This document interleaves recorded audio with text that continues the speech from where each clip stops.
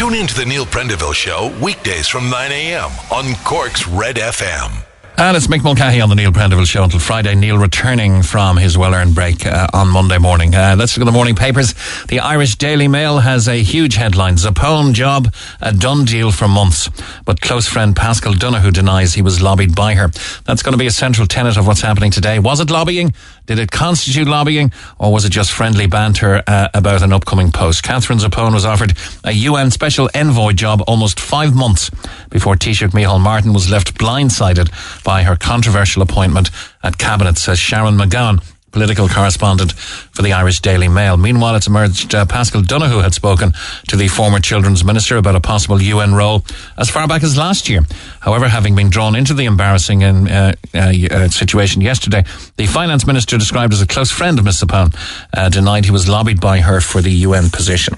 That's the main headline on the Irish Daily Mail. The Irish Times has, as well as a lovely joyous picture of the Solheim Cup win and the almost beatification of Leona Maguire. She certainly did carry them to victory, celebrating with her sister Lisa after defeating the United States' Jennifer Kupko on the 15th hole during their singles tie of the Solheim Cup tournament in Toledo, Ohio. Europe retaining the cup. Great picture there. Up to 12,000 out of school due to close contact. You'll have heard that in the news. And Zappone thanked Coveney before formal offer is the main headline. The ministers to face opposition questions over the process that, quote, stinks to high heaven, unquote.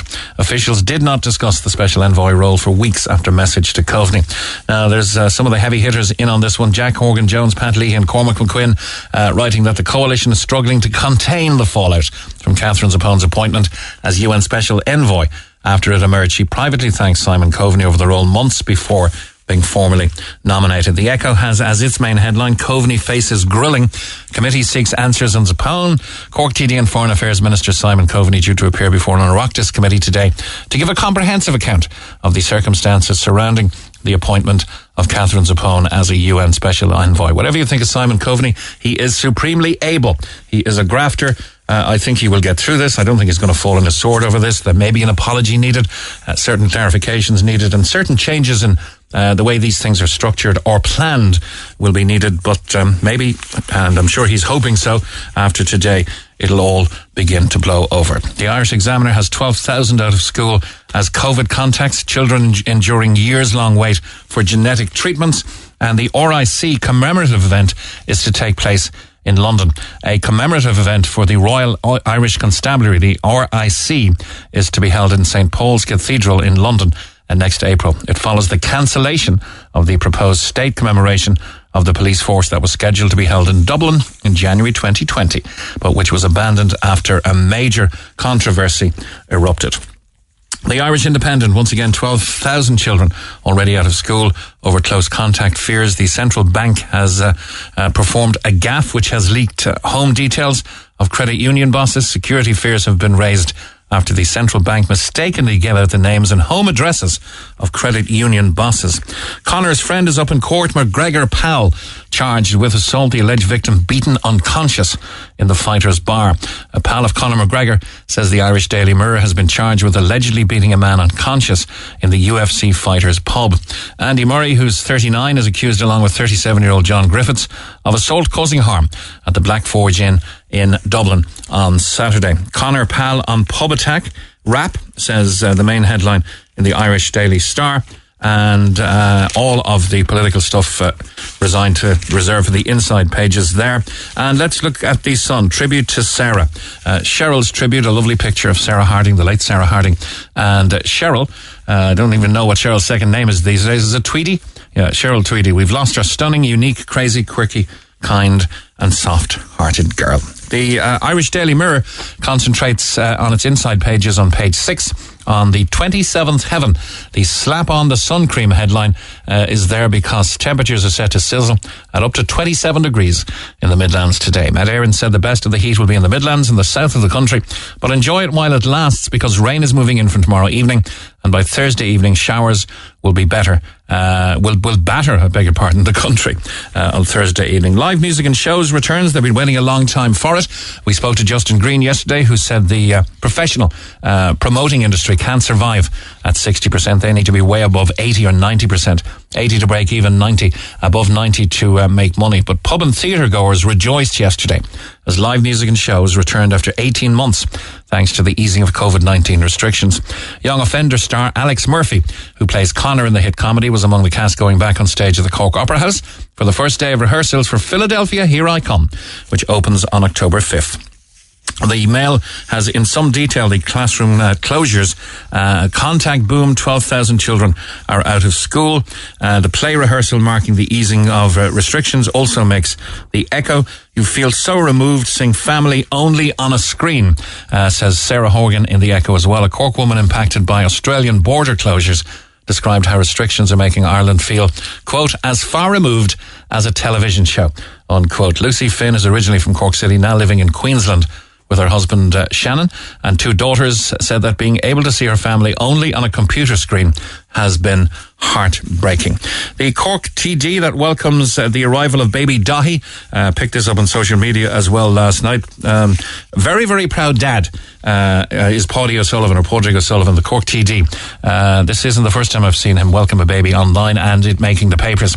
The family have welcomed the arrival of a baby. Dahi O'Sullivan arrived yesterday at 11:45am, weighing in at 8 pounds and 2 ounces. And the new arrival is the 3rd child of the Fianna Fáil TD and his wife Bernie. So congratulations all around there. The English sailor that fell in love with Cork town after rescue from a heavy storm. Neil Michael reporting in the Examiner.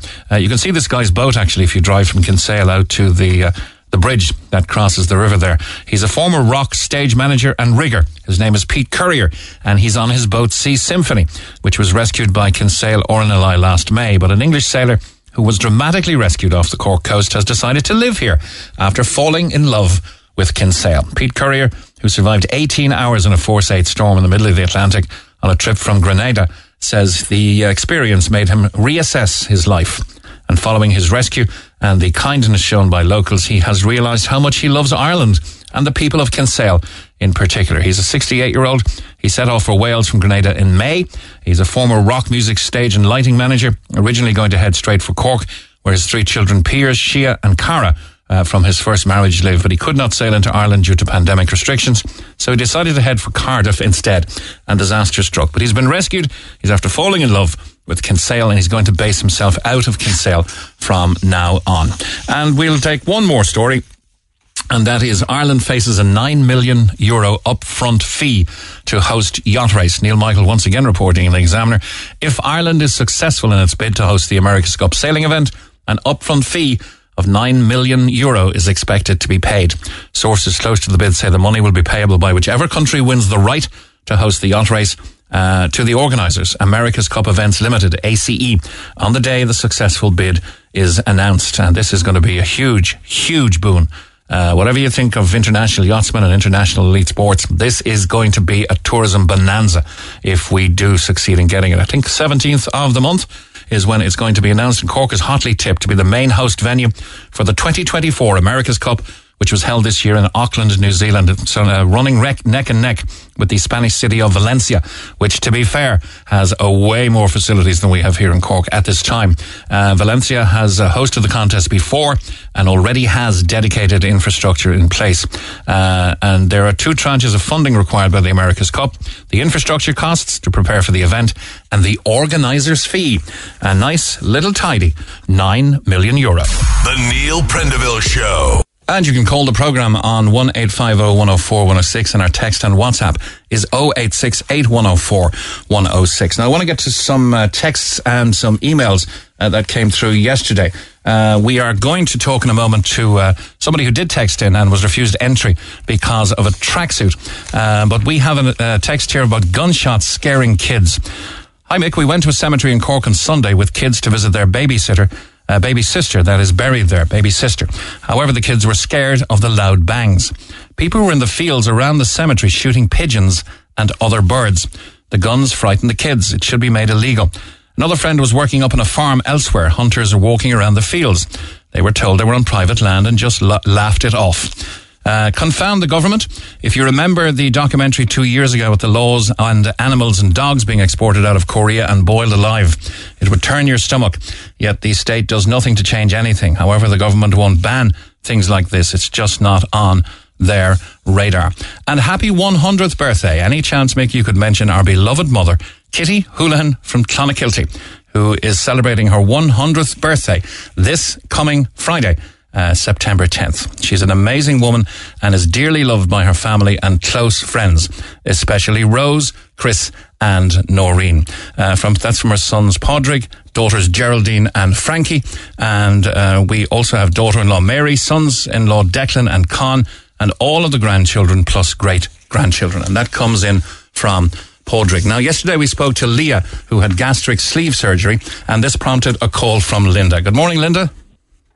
Good morning, Mick. How are you? I'm great. And yourself? Oh, good. Thank you. Enjoying the sunshine. Great. It's going to be great today. I think it might be the last big day of the summer. Did you take a little bit of exception to our call yesterday? I did. I'm an absolute avid listener to RedFM. But I'm a Slimming World consultant first. I'm also a Slimming World member. I have lost 6 stone myself, eating healthily, following our plan. It's just every time I seem to turn the radio on these days, it's somebody. Now, I know it's their own choice, absolutely their own choice, but it just seems to be everybody's going for surgery, and it's a personal thing. I'm absolutely a nervous wreck getting even a tooth out. But are these listeners? Is Red FM promoting weight loss surgery? No, I think Neil spoke to that lady first, maybe about a year ago, maybe less. And I know the last time I was in here, we did speak to her because she was after the weight loss surgery. Yesterday was kind of just to catch up because she was kind of just after a procedure for getting the 6 pounds of very loose skin taken off. So no, we're far from promoting weight loss surgery. I would imagine it's a last resort for people, but one that some people do have to take. I know, but there are other ways of losing weight healthily, without having to go under general anaesthetic. After losing 6 stone myself, it's just a lifestyle change forever, and I know, Mick, no better person. I have tried the quick fix 100%. I would have, tried every new potion or lotion that would have come out to lose weight, till I found Slimming World. And not only did I benefit, but everybody in my household benefited from me eating healthily. So even for future generations going ahead, is the quick fix the answer? Rather than teaching our kids for the future how to eat healthily so that the next generation doesn't have the same issue. I know, yeah. And you said in your text to us that, thinking of surgery might be an easy fix. I would say it's anything but an easy fix. Any operation is going to be risky. Any operation is going to have side effects. And especially with gastric sleeve surgery, there are long-term, lifetime commitments to, proper eating, very, very careful of intake of alcohol. That's not for everybody either. Maybe somebody enjoys a pint. That may not be in their life anymore. I absolutely get it, Mick. And don't get me wrong, everybody to their own. And I'm not knocking or judging anybody for, taking the option of having surgery. But I just want to let others out there know there is another option, besides surgery. And it is a healthy eating plan. And you can lose weight, following the Slimming World plan.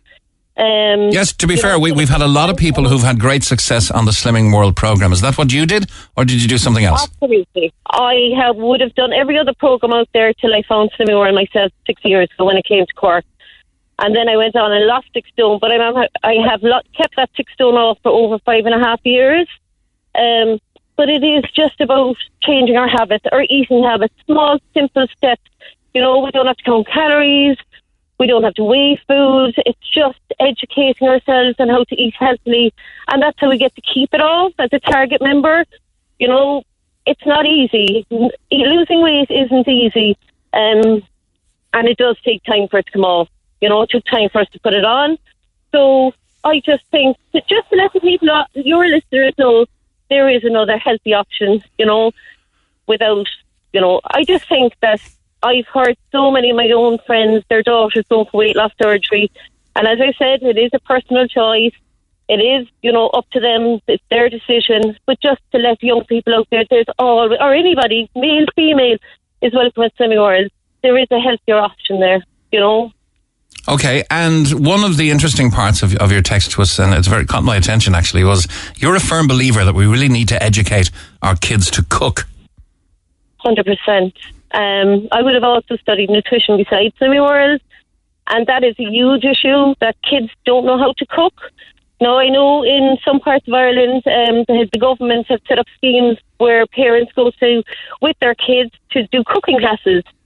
So you're educating them from a very young age that your dinner doesn't have to come out of a frozen packet, and some people are under the impression that losing weight has to be an expensive eating plan. You go into the Aldi's and the Lidl's, Tesco's, not promoting any shop, but you can get healthy, fresh vegetables for 49 cents.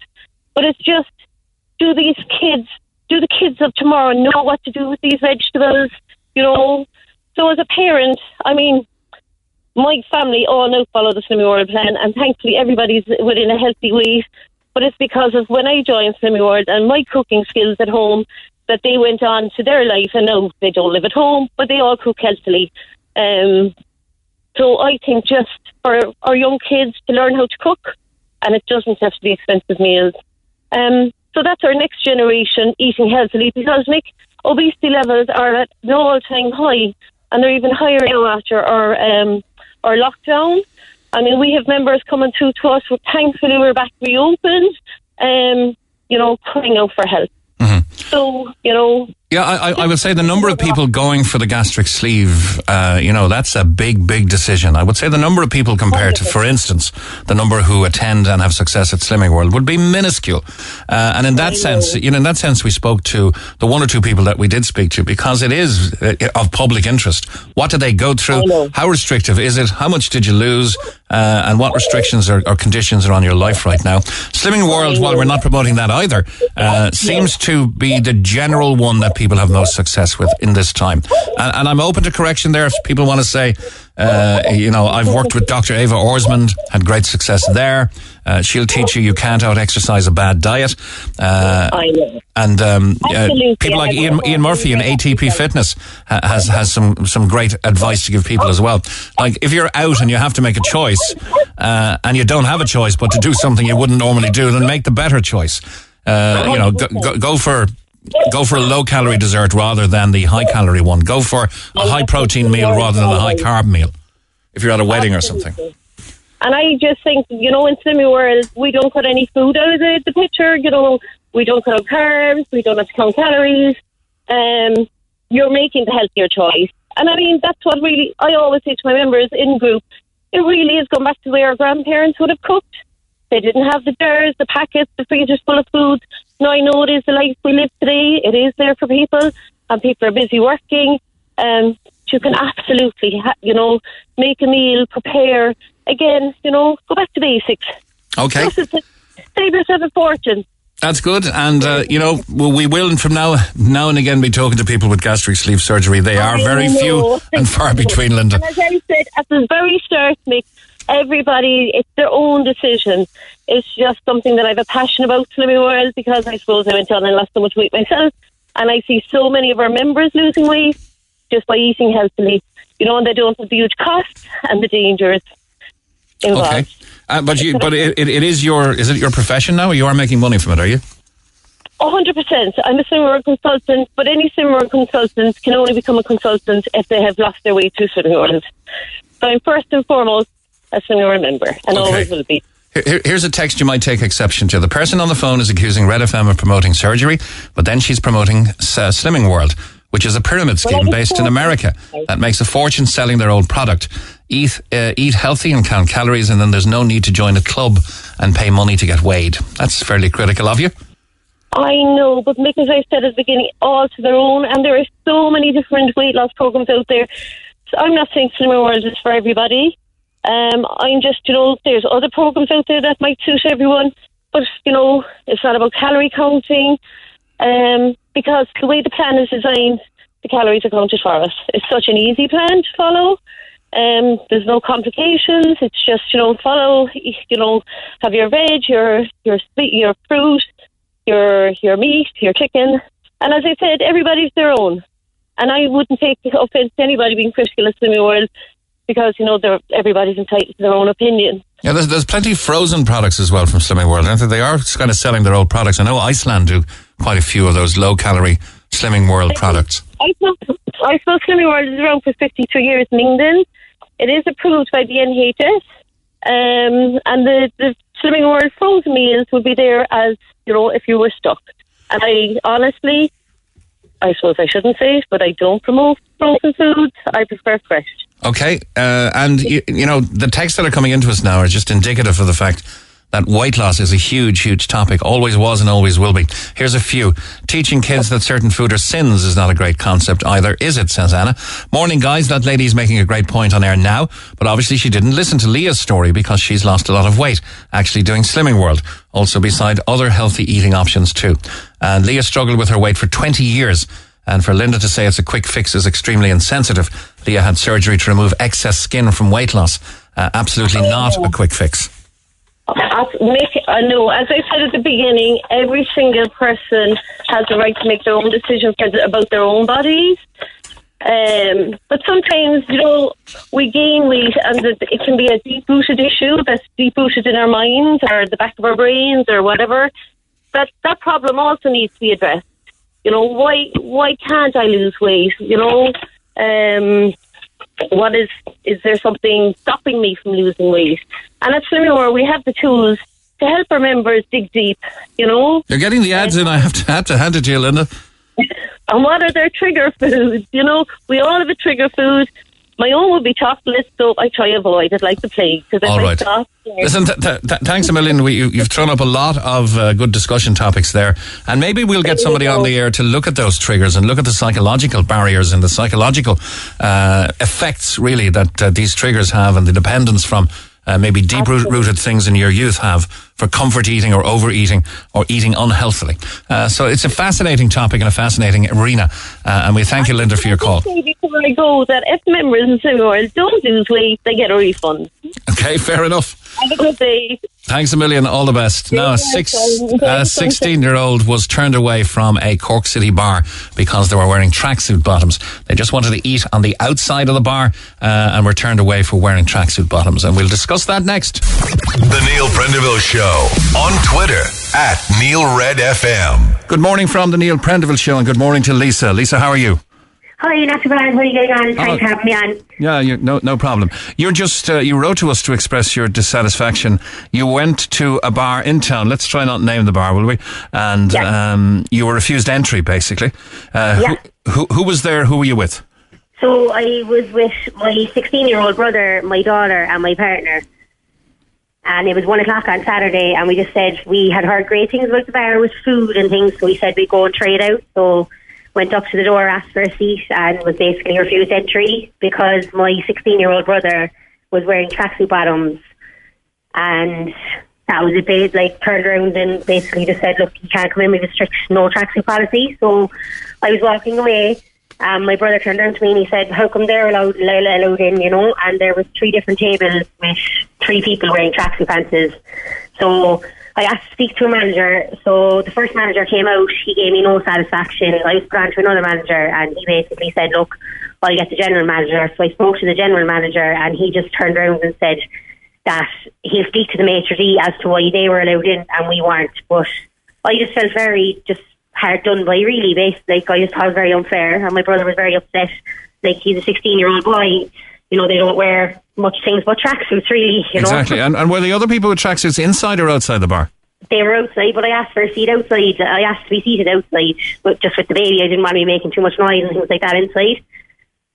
So I asked for an outside seat, and there were 3 tables with 3 different people wearing tracksuits. Some people were drinking, and people were just having their grub. And when I asked why they were allowed in, we weren't. He just said, oh, he'll have to speak to the maitre d'. And I said, but that's not good enough. I said, why are we being discriminated against? And got no satisfaction whatsoever. So he turned to me then and he said, before we start shouting, I said, listen, I'm not shouting at all. I just felt very hard done by. Why are they allowed in? And he said, oh, I can't disrupt them. They're having their meals there now. I'll have to wait till they're done. And I said, yeah, that's like, I'm not asking you to tell people to leave. I just want to know why we were refused. The whole thing was just embarrassing, and it was very upsetting. Well, it seems very needless. It seems needless as well that even if a 16-year-old was wearing a tracksuit, what trouble are they going to cause eating outside? Exactly. What bad look are they going to give the bar? You know what I mean? Yeah, and no, they did offer us to come in at the end, but I just felt like I was absolutely humiliated. Everyone was staring, and I just said, you know what, I just don't want to go in. So we just left, went somewhere else, had no bother getting in. I was supporting local business in town as well, like, you know, so I just thought it was wrong. Okay, and your brother had been in there before, in that particular bar restaurant? Yeah, the Saturday just before that, he went in with my parents and my daughter, and there was no problem. Was seated, no problem whatsoever. And wearing a tracksuit bottom? Wearing a tracksuit bottom, yeah. My brother, he always is in tracksuit. He's 16-year-old, he's always in tracksuit. That's what they wear. It is, exactly, yeah, you know. So I mean, at what stage does a bar stop people coming in? When the boy is 5, 6, 7 years of age wearing a tracksuit? Why is it suddenly that a 16-year-old can be deemed not to be suitable clientele for wearing a tracksuit? I just don't know. Yeah, I know. Yeah, I just thought it was very, very wrong. I just think they didn't like the look of us, really, if I'm being honest. Okay, I wonder, do have any other of our listeners had this experience in town? I know that you can be subject to the vagaries of the mood of a doorman or a bouncer, especially, you know, in the nightclub situations. But there's been no nightclubs now for a year and a half. You'd imagine that outdoor dining shouldn't have a dress code as such. Yeah. I mean, okay, you can't maybe rock up topless, but wearing a tracksuit doesn't seem to be a huge crime. The general manager of the bar spoke to the customer as per her request, and he offered her a table to have food, and she declined. So that's the GM spoke to you at your request, said he offered you a table to have food, and you declined then. I did, yeah. Why? Because you felt hard done by or discriminated against? Yeah, it was embarrassing, if I'm being honest. Everyone was looking at us, and I just said, you know what, why all of a sudden was I refused at the door? But when I spoke to the manager, I was allowed to come in and have a seat. You know, what's the difference? You know, I didn't think it was right. Well, I suppose you asked for the manager to identify the wrongdoing. He saw other people with tracksuits eating at his establishment and said, okay, I'll get you a table, but then apparently you refused. Is that right? Yeah. Okay, because you felt hard done by and embarrassed. And were you making a scene? He seems to be saying there that, you said, before we start shouting. Why did he say that? Yeah, I think he just thought it was going to get heated because I just wasn't letting it go. Do you know what? My brother was very upset. I just didn't want to let it go. I just thought we were completely discriminated against. He was wearing a tracksuit pants. There was 3 other tables with people wearing tracksuit pants, and the manager's answer was, "Oh, I'll speak to the maitre d' and see why they were left in." I said, "Yeah, I just want to know why they're allowed in and we're not," but I still didn't get an answer. You know, he offered me a table, but I felt like, why should I go in? Do you know? Took the goodness out of it, really, didn't it? Yeah. All right. Well, listen, thanks for not mentioning the bar. We're going to see if any of our other listeners have had that similar experience in town, or indeed any exclusion experience like that for dress code. I'm old enough to remember when nightclubs wouldn't let you in if you wore jeans. Imagine that. No jeans. Neat dress essential. Yeah. And then there was a time when if you'd have those click things, you know, those studs on the back of your shoes, and you'd be walking up like the real hard man. You had to have a black pants, but apparently if you had a black pants and white socks, you were deemed to be another troublemaker. That wasn't. But I completely understand if it was 7-8 o'clock at night dress code, you know. But he's 16 years of age. I just think it was wrong. You're walking around town in broad daylight, looking to eat outside. It seems like an overreaction. Yeah. All right. Listen, Lisa, thank you very much. And I suppose he won't be going back there, but there's plenty of other places would value his custom. That's it. Thanks so much. Thanks a million for having me on. Cheers, Lisa. All the best. Bye-bye. Bye-bye. You're listening to the show in Cork, the Neil Prendeville Show. It's the best in Cork on RedFM. And a very good morning to you. You can phone the programme on 1-850-104-106. You can text or WhatsApp us on 086-8104-106. Now, I know it's substantially blown over, but Leo in the Park was a big deal yesterday. There was misinformation going around about him taking the government jet, which was way off the mark. He went over on a commercial flight, paid for his own ticket apparently, and was on his private time. And that's been very much discussed yesterday. But it did generate a lot of texts. to 086 8104 106. I've no growl for Leo, but to be fair, we don't know the full context of this situation. Maybe this was the first time off he had in a long time. What if he's having his own personal issues he's dealing with? Mind you, it is a bit tone deaf. We've plenty of things to be mad about. Let's not worry about the one day he got caught picking his nose at a festival. These moments are distractions from the serious problems. I don't care who runs the country if they do a good job. Stop looking at the person and just demand whoever is in power to do a good job. Leo, hi Mick. It's interesting that Leo's private propaganda force, i.e. the Irish press, circle the wagons around their controversial golden goose, declaring that politicians are entitled to their private time, when this same Irish press couldn't wait to report on President Trump's golfing trips. Another texter says, Leo knows Micheál will do nothing, making him look weak. But once Leo regains the top job, he'll bring the government down at the first sign of Fianna Fáil indiscretion, making him look strong by appearing to put the nation ahead of his own political power. And for everyone loving Helen McEntee and Mary Lou, how can any legitimate journalist support any politicians who intend to restrict free speech? Says Richie in Toker. Mick, we didn't even vote these guys in. All we are doing is paying for elite lifestyles for them. We're a small island country. We have too many in. They are acting in our interests. That probably should read, they aren't acting in our interests. We need a new party, not this revolving door. It's unacceptable to keep them in employment. Wake up Ireland, says Shiona. Now, on the topic of driving licenses, 10 weeks now awaiting a driving license, and all I did was add another category. I rang 2 weeks ago and again this morning, each time 30 minutes on hold on the phone to be told we sent an email to process your application. It's being escalated. I'm absolutely fuming over this. €35 for a service which is not being provided. Am I the only case here? My word, you can get 2 guards' cars to look after a goat. Yet people are being robbed and hurt all over our city, and there are no sight or sound of our cops. It would only happen in Cork. What a disgrace. The cops are stopping people from going to their places of worship and enforcing all this crazy stuff because our non-elected government told the guards exactly how to take away our freedom. Yet you'll never find any sight of the cops when you're in trouble. Thanks, Mick. So says a texter. Mick, I know you're talking about breast cancer on the programme, but it doesn't matter if you're a man or a woman. You can get breast cancer also as a man. Obviously, it's not as prevalent in men. And speaking of that, we had many, many texts on the Claire Hayden interview, and in particular, the song that she sang, Piece by Piece. I also heard it in a piece by Paul Byrne on Virgin Media News yesterday evening. Oh, and by the way, happy birthday to our long-term contributor and colleague from Virgin Media News, Paul Byrne. I believe it's his birthday today. So happy birthday to you, Paul. On Claire Hayden, Mick, I don't want to frighten anyone, but when men impartially think there is something wrong, we tried to bury our heads in the sand and lie to ourselves. If we don't get a diagnosis, the cancer will go away, we think. I lost so many people to cancer, just like the last person you were speaking with. I lost our beautiful niece a day before her 34th birthday. She left her beautiful daughter behind her. She fought right to the end. What an amazing lady she was. We lost our father, mother, uncles, aunties. I don't want to frighten anyone, but myself and my wife were both diagnosed together about 3 months apart. The thing that saved both of us was the brilliant, quick work of all the doctors, nurses and the staff of the hospital. Please don't bury your head in the sand. That time you lose could be the difference between a bad outcome and a very positive outcome. Mick, I'm bawling crying listening to the song Piece by Piece. I'm going through chemo for breast cancer myself, and the song captures exactly how I feel, and what an inspirational song. The lyrics very straight to the point. Great to have a song out there that tells about the story of cancer. It's coming up on 9:45 now.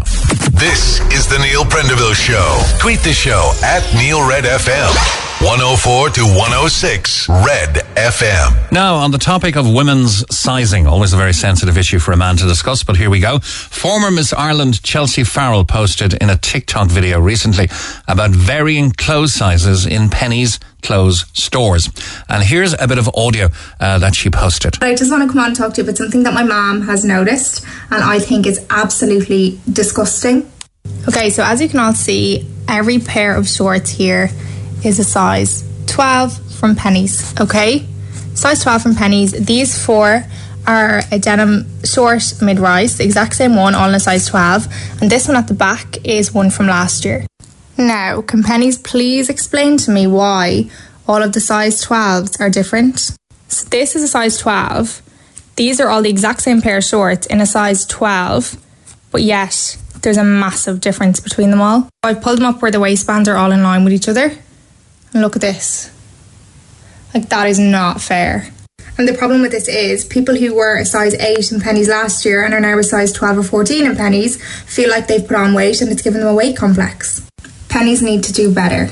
Okay, and we have a statement from Penneys which we'll get to in a moment. But Mary Jane is a fashion industry expert and joins us on line 6. Good morning, Mary Jane. Morning, Mick. How are you doing? I'm great. Now, this is kind of a new topic to me. I thought all sizes were standard. I thought a size is a size. I know there's a difference between UK and US shoe sizes. Tell me about the fashion industry. So, I suppose the first thing that you have to say here is that, like, since time began, and I would have worked in a high-end fashion boutique 24 years ago, and I remember, you know, even as like a 16-year-old, you know, being told by the manager of the shop, you know, don't ask anybody when they come in their size. You have to learn to assess what size they are. And I remember thinking, oh my God, this is so overwhelming. How am I going to do it? And even, you know, 20 odd years ago, you had a situation where sizes differed massively. So, for example, if there was a German label, so this was higher end fashion, we'll say it was like a Mother of the Bride shop. So if you had someone say a label from Germany, German women were considered to be taller and broader. So a size 14, we'll say, or a size 12 in German would be different to, say, one of the Japanese labels, where the women would have been more petite. Okay, well, why isn't it a standard size for women all over the world? That I cannot answer you.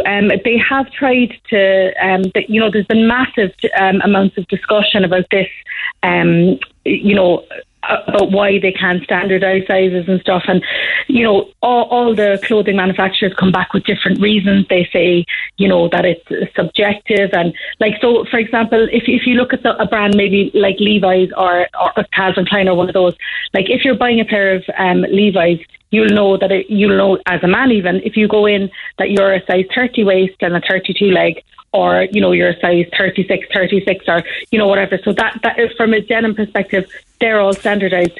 I don't know why the fashion industry hasn't standardised it, but it's something that has been going on for such a long time. But since the introduction, I suppose, of maybe fast fashion, where you're replicating trends, so you're seeing trends that are on the catwalk now. So you're seeing the catwalk now. So the spring-summer catwalk will be kind of debuting pretty soon for next year. And then the brands are trying to replicate those with high turnover in a short time frame to have in their stores at a much cheaper price. So the likes of Penneys and Boohoo and brands like that are trying to replicate these brands and get them out as quickly as they can. So unfortunately, I think where the dip comes is in the finish of the product and the whole concept of, you know, are we running short on this fabric? We need these, you know, do we make them an inch? Do we make all of them just an inch smaller and run it off and sell it out? And that is, I think, probably a lot of the time what's happening. So we're becoming a society that's far more diverse and inclusive, and we recognise that things need, you know, that we need to have bigger sizing and bigger sizes, but the fabric isn't representing that, if that makes sense. So, you know, you're seeing now size 18, size 20, size 22 in shocks maybe where you wouldn't have seen them before, but are they really true to size if you were to compare it with a plus size, you know, higher end brand like Marina Realty or one of these? So even if you're a small size or a big size, there's less fabric and there's less attention to detail, I suppose. There's less quality control, and there is nobody there standing, taking every single piece of clothing and saying, right, okay, this is a size 12 and it's meant to be a 30 waist. There is no one going through. If you're paying €8 for a pair of shorts, there's nobody going through. And you're not using a fitting room, just picking them up, and if they're wrong, you probably bring them back. We have a statement from Penneys, and they say everyone is welcome at Penneys, which is reflected in the broad size ranges we offer. Consistency of fit matters as much to us as it does to our customers. We're always working with both our suppliers and technologists in our quality team to track and improve this. We continue to fit our designs using Size UK data as standard. But always encourage customers to get in touch with us if they've concerns about sizing, and we will happily look into their query. So says Penneys. That's it. And like the thing about it is that woman, Chelsea, like they were all the same type of fit of shorts, so they were all a mid-rise short. Like it wasn't that someone. Pardon my naivety. What does mid-rise mean? So when you're buying, you say, a pair of trousers or a pair of denims, you can get low-rise, which are ones that would just sit kind of slightly below the hip.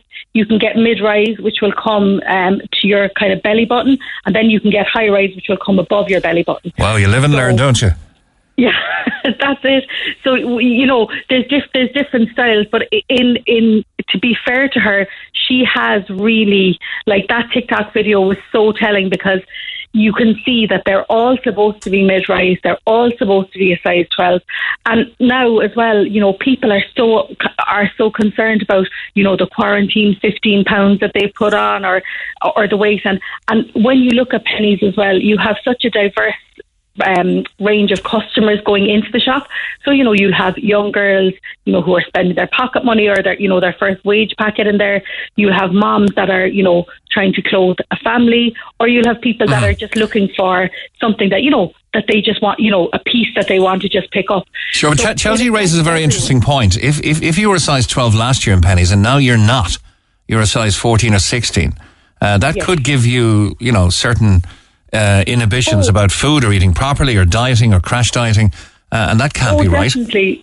It can't be right, and the amount of, I mean, this is such a big topic, you know, body positivity or even body image, especially for young girls, where they're consuming so much more of perfection than we would have been in our generation, you know, where you'd have seen a magazine and you might have seen a small bit of airbrushing.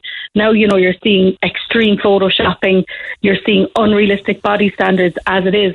So, like, you should really be able to feel safe to go in and buy something. But sometimes you could go in and you could pick up 2 size 12s in the exact same thing, and they're different sizes. And one will fit and one won't. Yeah, exactly. That I ordered from one of the websites there. I ordered 2 dresses, and it was the same dress in 2 different colours. And my friend said to me, I wore them one day after them. My friend said to me, "Did you put on a different bra with that? It looks different from yesterday." And I said, "No." I said, "It's the same one, but it's just that they're churned out at such a fast rate.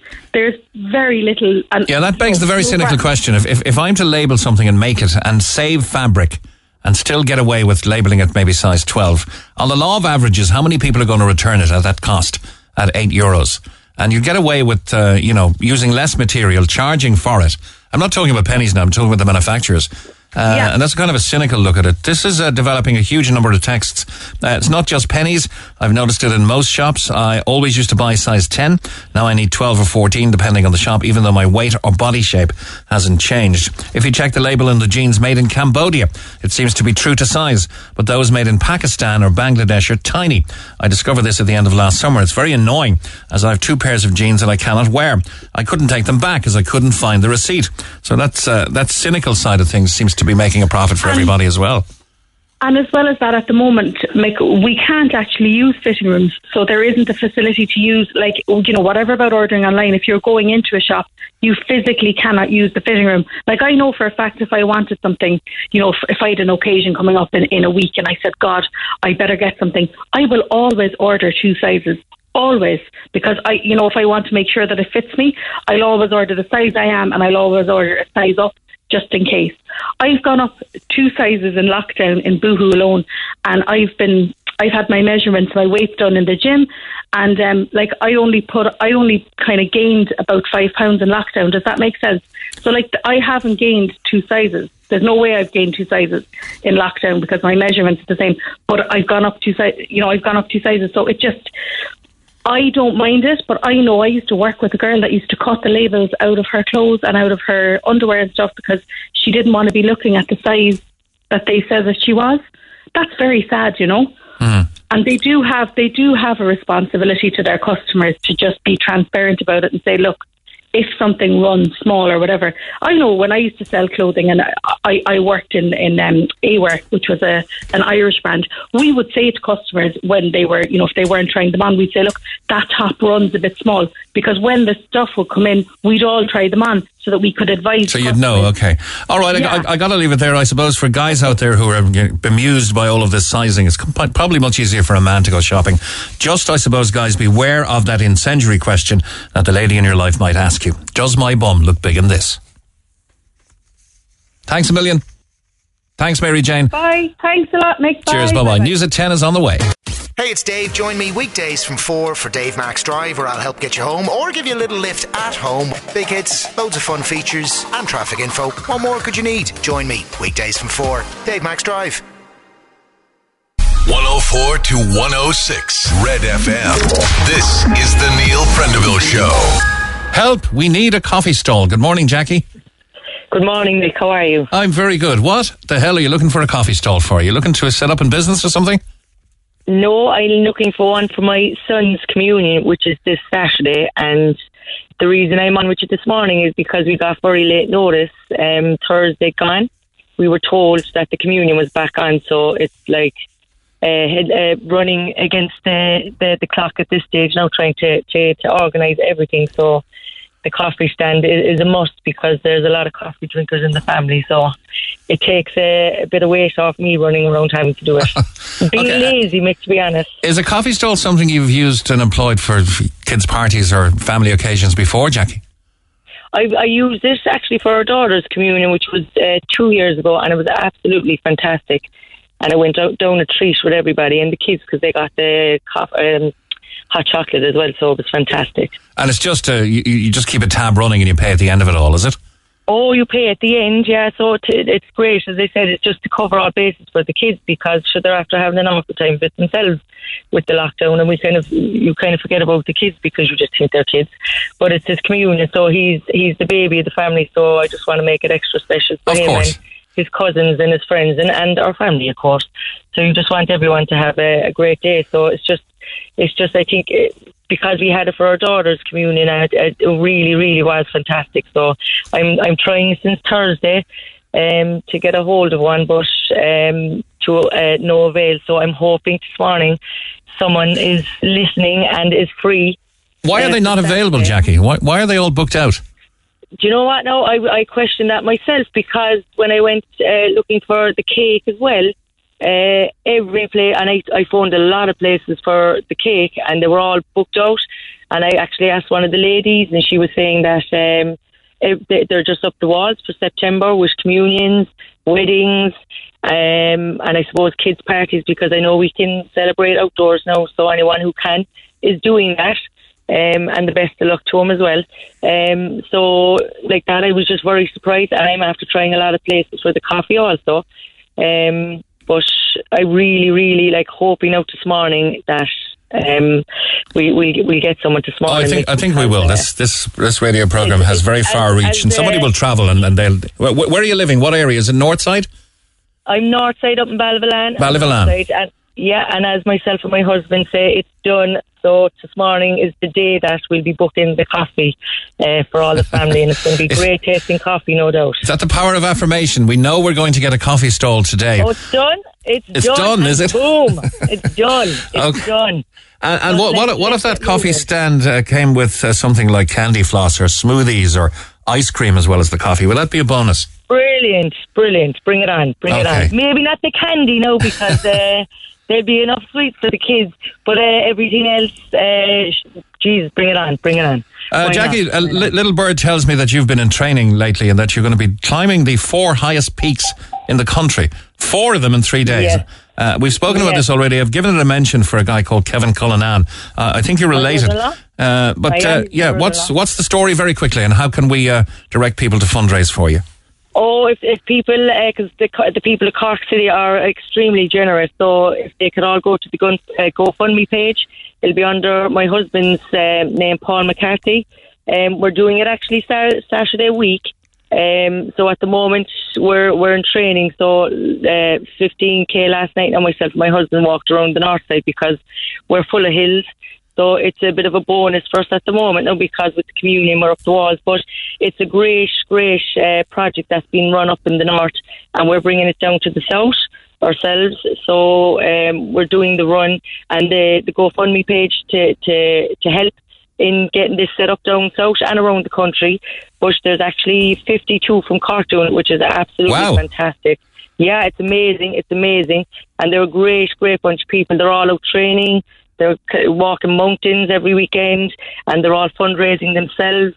So it's just a great cause, Mick, because it's something that's close to all our hearts. Because, like, as kids went growing up and as teenagers, there was no one kind of there to guide you with mindfulness and teaching you about what's going on in your head. And as a kid, you think that everything that is in your mind is your reality, where it's not. Like, and with the program, there's like 3 core principles: the science of achievement, the art of fulfillment, the emotional mastery.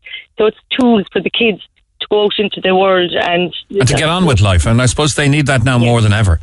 Oh God, they do, Mick. They really do. And it's to give them goals and to help them to reach their goals and to believe in themselves and that everything and anything is possible in life. And not like, because sometimes, unfortunately, as teenagers and because of social media, what they read on their phones and what their friends are saying, they think that's real when it's not. Like, and because, like, with these 3 core principles, like, they'll get more meaning and purpose in their lives. Wow. They'll also be able to control how they feel, and they'll also be able to go out and set goals and to challenge. And like, they're set with many challenges and faced with many challenges in life. So with these tools, like, it's a 6-week program and they're set up for life, mate, because as I said, many of us, if we had these tools as teenagers, I'm sure like our lives would have went different directions in the sense of how we felt about ourselves. So people can go on to the GoFundMe app and look for the Super You project and support those 52 people from Cork. It's in the meantime, the 4 highest peaks, and it'll be under, look for Paul McCarthy, GoFundMe, the 4 highest peaks and the Super You project. Yeah, and it would be great if people could help us out and donate, because they're helping their own kids as well. All right. So it'll be absolutely fantastic. But in the meantime, the kids will be impressed if you get the positive affirmation and get that coffee stall sorted today. It's done. Mick, it's done. I know it's done. I'm already accepting the phone call that it's done and setting up a time for them to call to the house. It's done. Okay, we'll update the listening public before 12 midday if we're successful in getting you one. Much. Thanks, Jackie. All the best. Thanks for your time. Bye-bye. Thanks. Bye-bye. Now, let's go to line 2 and to William. Good morning, William. Completely different topic. What do you want to talk to us about? Hello, Mick Mulcahy. Yes, pleased to meet you. How are you? My name is William. There's bungalows here in my place in Cork Estate, and I can't understand why the council don't give the families the bungalows. They're idle. There's not much work to be done tomorrow, I could see, and they should put them into it. Okay, so 2 bungalows. How long have they been boarded up for? Well, they're not boarded up. There's one idle over 2 years, and the other one is coming up a year at Christmas. But I do voluntary work for the National Council for the Blind in Ballyfihan. And for the last 2 years, I passed the Ballyfihan Road, and there's a bungalow there as well, and it's there about over 2 years as well. Wow. Okay, I know there are individual units, and there are probably individual reasons as to why they're not being done up and given out. But there were 2 in particular, you're saying, in the Curraheen area. Curraheen Estate, yeah, there's 2. I come down the hill in the morning, and I see the 2 bungalows. And, you know, there'll be a lot of single women or people that would appreciate them, if you know what I'm saying. And are they corporation properties? Oh, yeah, they would be corporation. Oh, God, yeah. Yeah, I have a corporation bungalow myself. Okay. I'm wheelchair myself, so I have my bungalow. I have mine now nearly done up because I use a wheelchair to get about. So they're just finishing the kitchen for me there now at the moment. So I have my own entrance. They had to widen the door so I could get the chair in, and they had to widen all the doors in the house. And it's a great job now what's done. So it makes life a lot easier for me. But the bungalows are idle. I'm sure families would take up those bungalows if they were given. And they're bungalows, you say, with ramps. So are they maybe designed for? There's bungalows. There's now the 2 bungalows that are there. There's ramps in them. Now they would be ideal if someone have a disability or a wheelchair maybe, or very badly on their feet that are not able to walk properly. If you know what I'm saying. They'd be ideal for them. I'm sure there's people out there that would take them bungalows. But disability or not, the ramps aren't going to be a huge impediment, even if you don't have a disability. They're an advantage, I guess, if you do. The ramps are they're an advantage because, like, if you had a buggy, you'd be able to just wheel it straight into the bungalow. Yes, never thought of that. Yeah, the buggy. Yeah, you sound like a very positive, full of energy person, William. From the second you came on, I could tell that. Well, I have a disability, as I said, and I goes out every day. I do a lot of voluntary work as well. So I lost my wife there a few years ago. She died there of cancer. So I don't stay in the house all day. I like getting out and about and helping other people out and doing things like that. Sorry to hear about your wife, and fair play to you for getting up and getting on with life. Well, I mean, Mick, I have it, as I said, I was telling Emma there, my legs now, I have polio and I got severe arthritis, but unfortunately the arthritis has got worse in the leg. So I had pain management and I got 2 free days of pain. So I'm back now to where I started again. The pain is still there, but I just get on with it. That's all you can do. Okay, well, let's see if we can find out why those 2 bungalows with ramps are not being given out and haven't been for the last couple of years. Well, I mean, Mick, as I said, I'll let you go in. As I said, there's surely be God, there's people crying out there for a house. They take anything if they got them. Yeah, I'd say they would. William, thanks a million and keep doing what you're doing. Okay, Mick, and it's a pleasure talking to you. And likewise, sir. Thanks a million. Thank you very much indeed. Bye. Cheers. Bye-bye. What a lovely, positive gentleman. Now, on the subject of clothes sizing, just a reminder to some of you that not everyone can afford to buy more expensive clothing. And this sizing issue is not limited to fast fashion. So maybe be kind to those who buy Penneys and are struggling with body image and possibly even eating disorders, says Merle by text. That's so you buy the jeans and either don't bother to return or can't find the receipt to return and you just buy another. It's all about tactics, says Liz. I noticed this issue the other day. I got a size 10 in jeans. I was a size 8 and even the size 10 didn't fit. I had to get a size 12. It's the same with a denim dress. It's ridiculous, says Kathleen. If people think they put on weight, surely they can just weigh themselves. I'm not being flippant, as outlandish as it sounds. That must be the way to go. Keep weighing yourself and you know your size. So says Kevin. And a kind of thought entered my head that isn't it the opposite, whatever about adult fashion, isn't it the opposite when it comes to babies?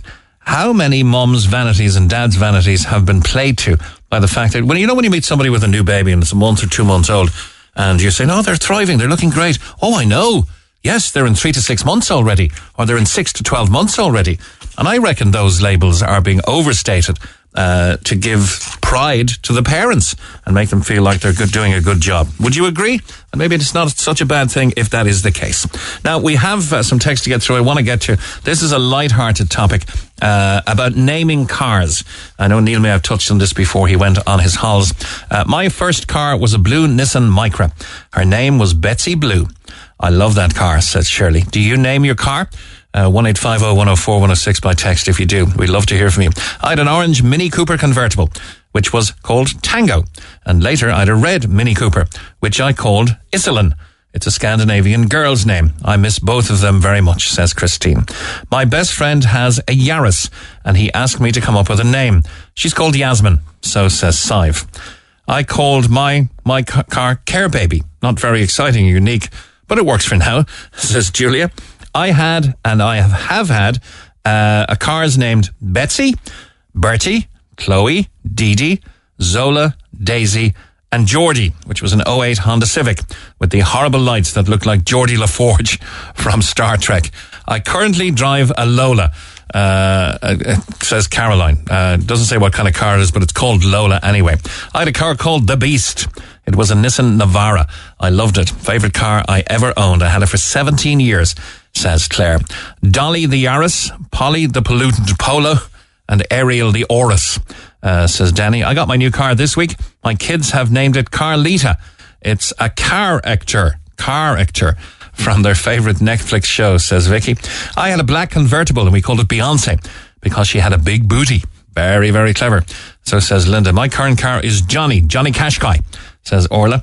I had a Renault Megane once. I called it Madeline, said Gary. Maisie the Micra, Darcy the Dacia, says Denise. Gwenda and Cyril Francis is other names for cars. And one final one. My first ever car was a Daihatsu Charade back in the 80s. Remember them?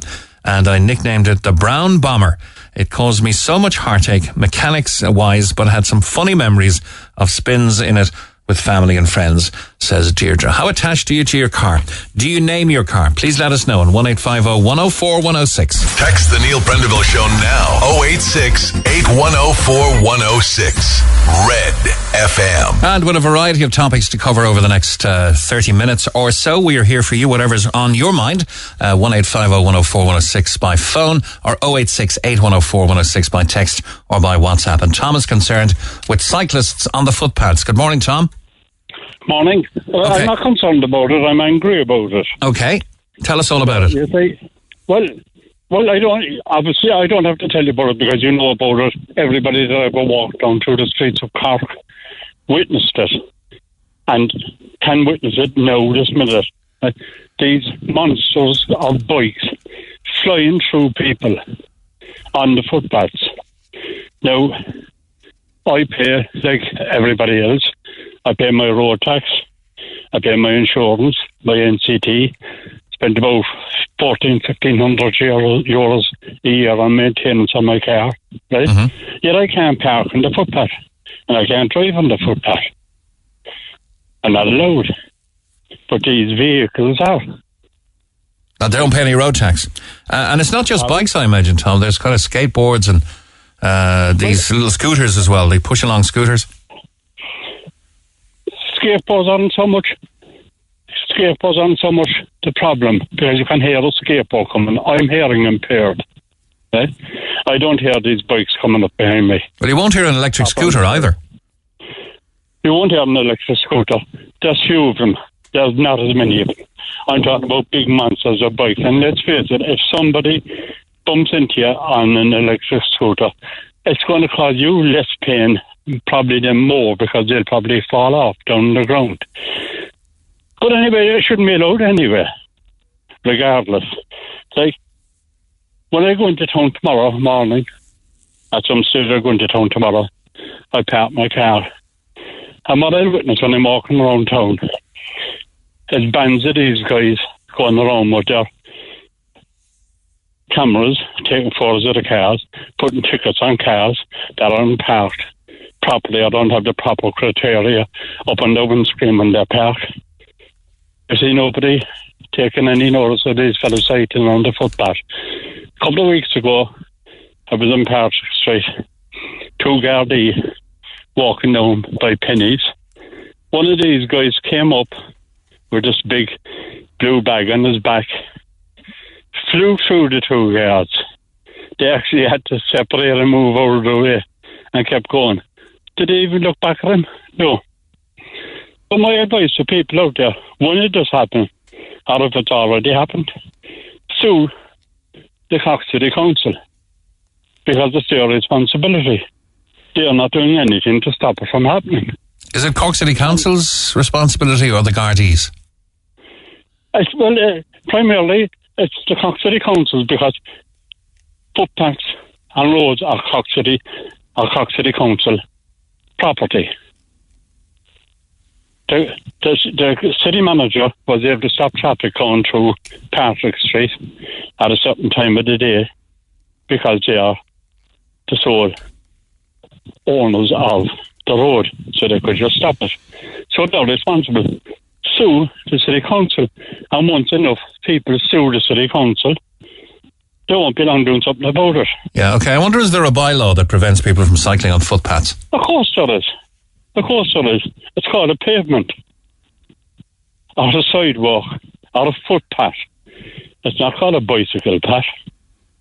It happens in the suburbs too. Like, I was going for my walk the other evening, and the Cork City Council, or County Council, I'm not sure which, because we moved into the city where I'm living now from the county, spent a lot of money creating bike lanes, protected bike lanes, with these bollards down the side of them, all down Ballincarry down as far as Paul the Vaughan roundabout. So I'm off for my walk the other evening, and these two muppets come up against me, cycling on the footpath, despite the fact that their own private area for cycling is down next to them. Did you stop them? Did you challenge them? No, well, the lady muppet actually got onto the cycle path. The other guy thought he'd be the macho man and keep going. So I just stopped. And he went to cycle to the left of me, so I moved to the left. Right. They said, have you got a problem? I have. I said, you're on the footpath. I said, footpath. For feet, not for bikes. On a bike, Get into the cycle lane, I said. That's what it's there for. What did he say? I said, there are elderly people, I said, walking along here. This is their walk, I said. And there's no need for you to be cycling now. You have an area here to cycle. But that's neither here nor there. The real danger is in the town. I was in Dublin on Sunday. You don't see it in Dublin. You do not see it in Dublin. You see a little bit of it, but nothing like you see in Cork. Where's the worst areas in Cork then? Is it Patrick Street or the side streets, Oliver Plunkett Street, Princess Street? No, Winthrop Street. Winthrop Street is a nightmare. Okay, it's fully pedestrianised, of course. It's not a very wide street. And there's food emporiums, like you have the Long Valley, and you have O'Brien's, and you have... McDonald's? You have McDonald's, yeah. Oh, you do, of course, yeah, sorry, you do, yeah. I never think about that place, yes, you do. But you have a few food emporiums, yeah. So there's always people going and coming. Also, there's a thoroughfare between Oliver Plunkett Street and Patrick Street, yeah. So... Yeah. Let's find out if there are bylaws attached to illegally cycling on footpaths. Is there censure? Can people be fined if they're caught there? Have the guards the inclination to follow up on it? Is it something that they can't control? They can if they want. They can if they want to. Because as I say, look, the very wording of it. I can't put my car as a vehicle. A bike is a vehicle. I can't park my car on the footpath.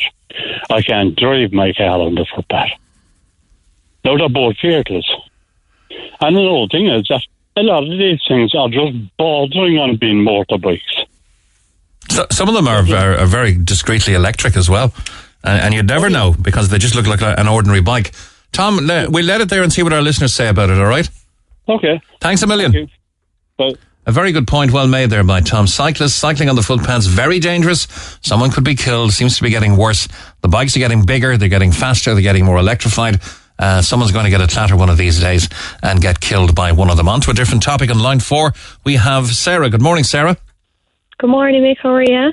Very good. Now, you're not the only one, but let's hear your story. You can't get swimming lessons for your 7-year-old. Yeah, that's what it is. As I said, I was on yesterday and I rang around a good few places now with the swimming pools and places that are doing the lessons in the hotels. Absolutely, they have to kind of operate on a lower capacity basis now, and they're obviously taking all the kids that would have been on the list, we say, prior the lockdown and things like that, which is they're on the list now, first come, first served, which is totally understandable. The pools are full and the hotels are full, and they're just, operating on very lower numbers now, again, and it's totally not their fault. They're only following the guidelines. But when I went back to kind of yesterday, just looking around and trying to get the few swimming lessons and trying to, secure something or anything, they said the waiting list was 2022 to 2023. Wow. It would be that kind of a time frame I'd be looking at. And then I rang a few hotels, again, not the hotels people's fault. They're only doing what they're told again with COVID guidelines. And I was told that they're only operating on a member basis only. And we say people that are staying guests in the hotel, they have access to the pools, and that's it. Now, there are, I think, 2 pools, local pools, that kind of are open to the public, but the times are very limited as well because of the numbers again.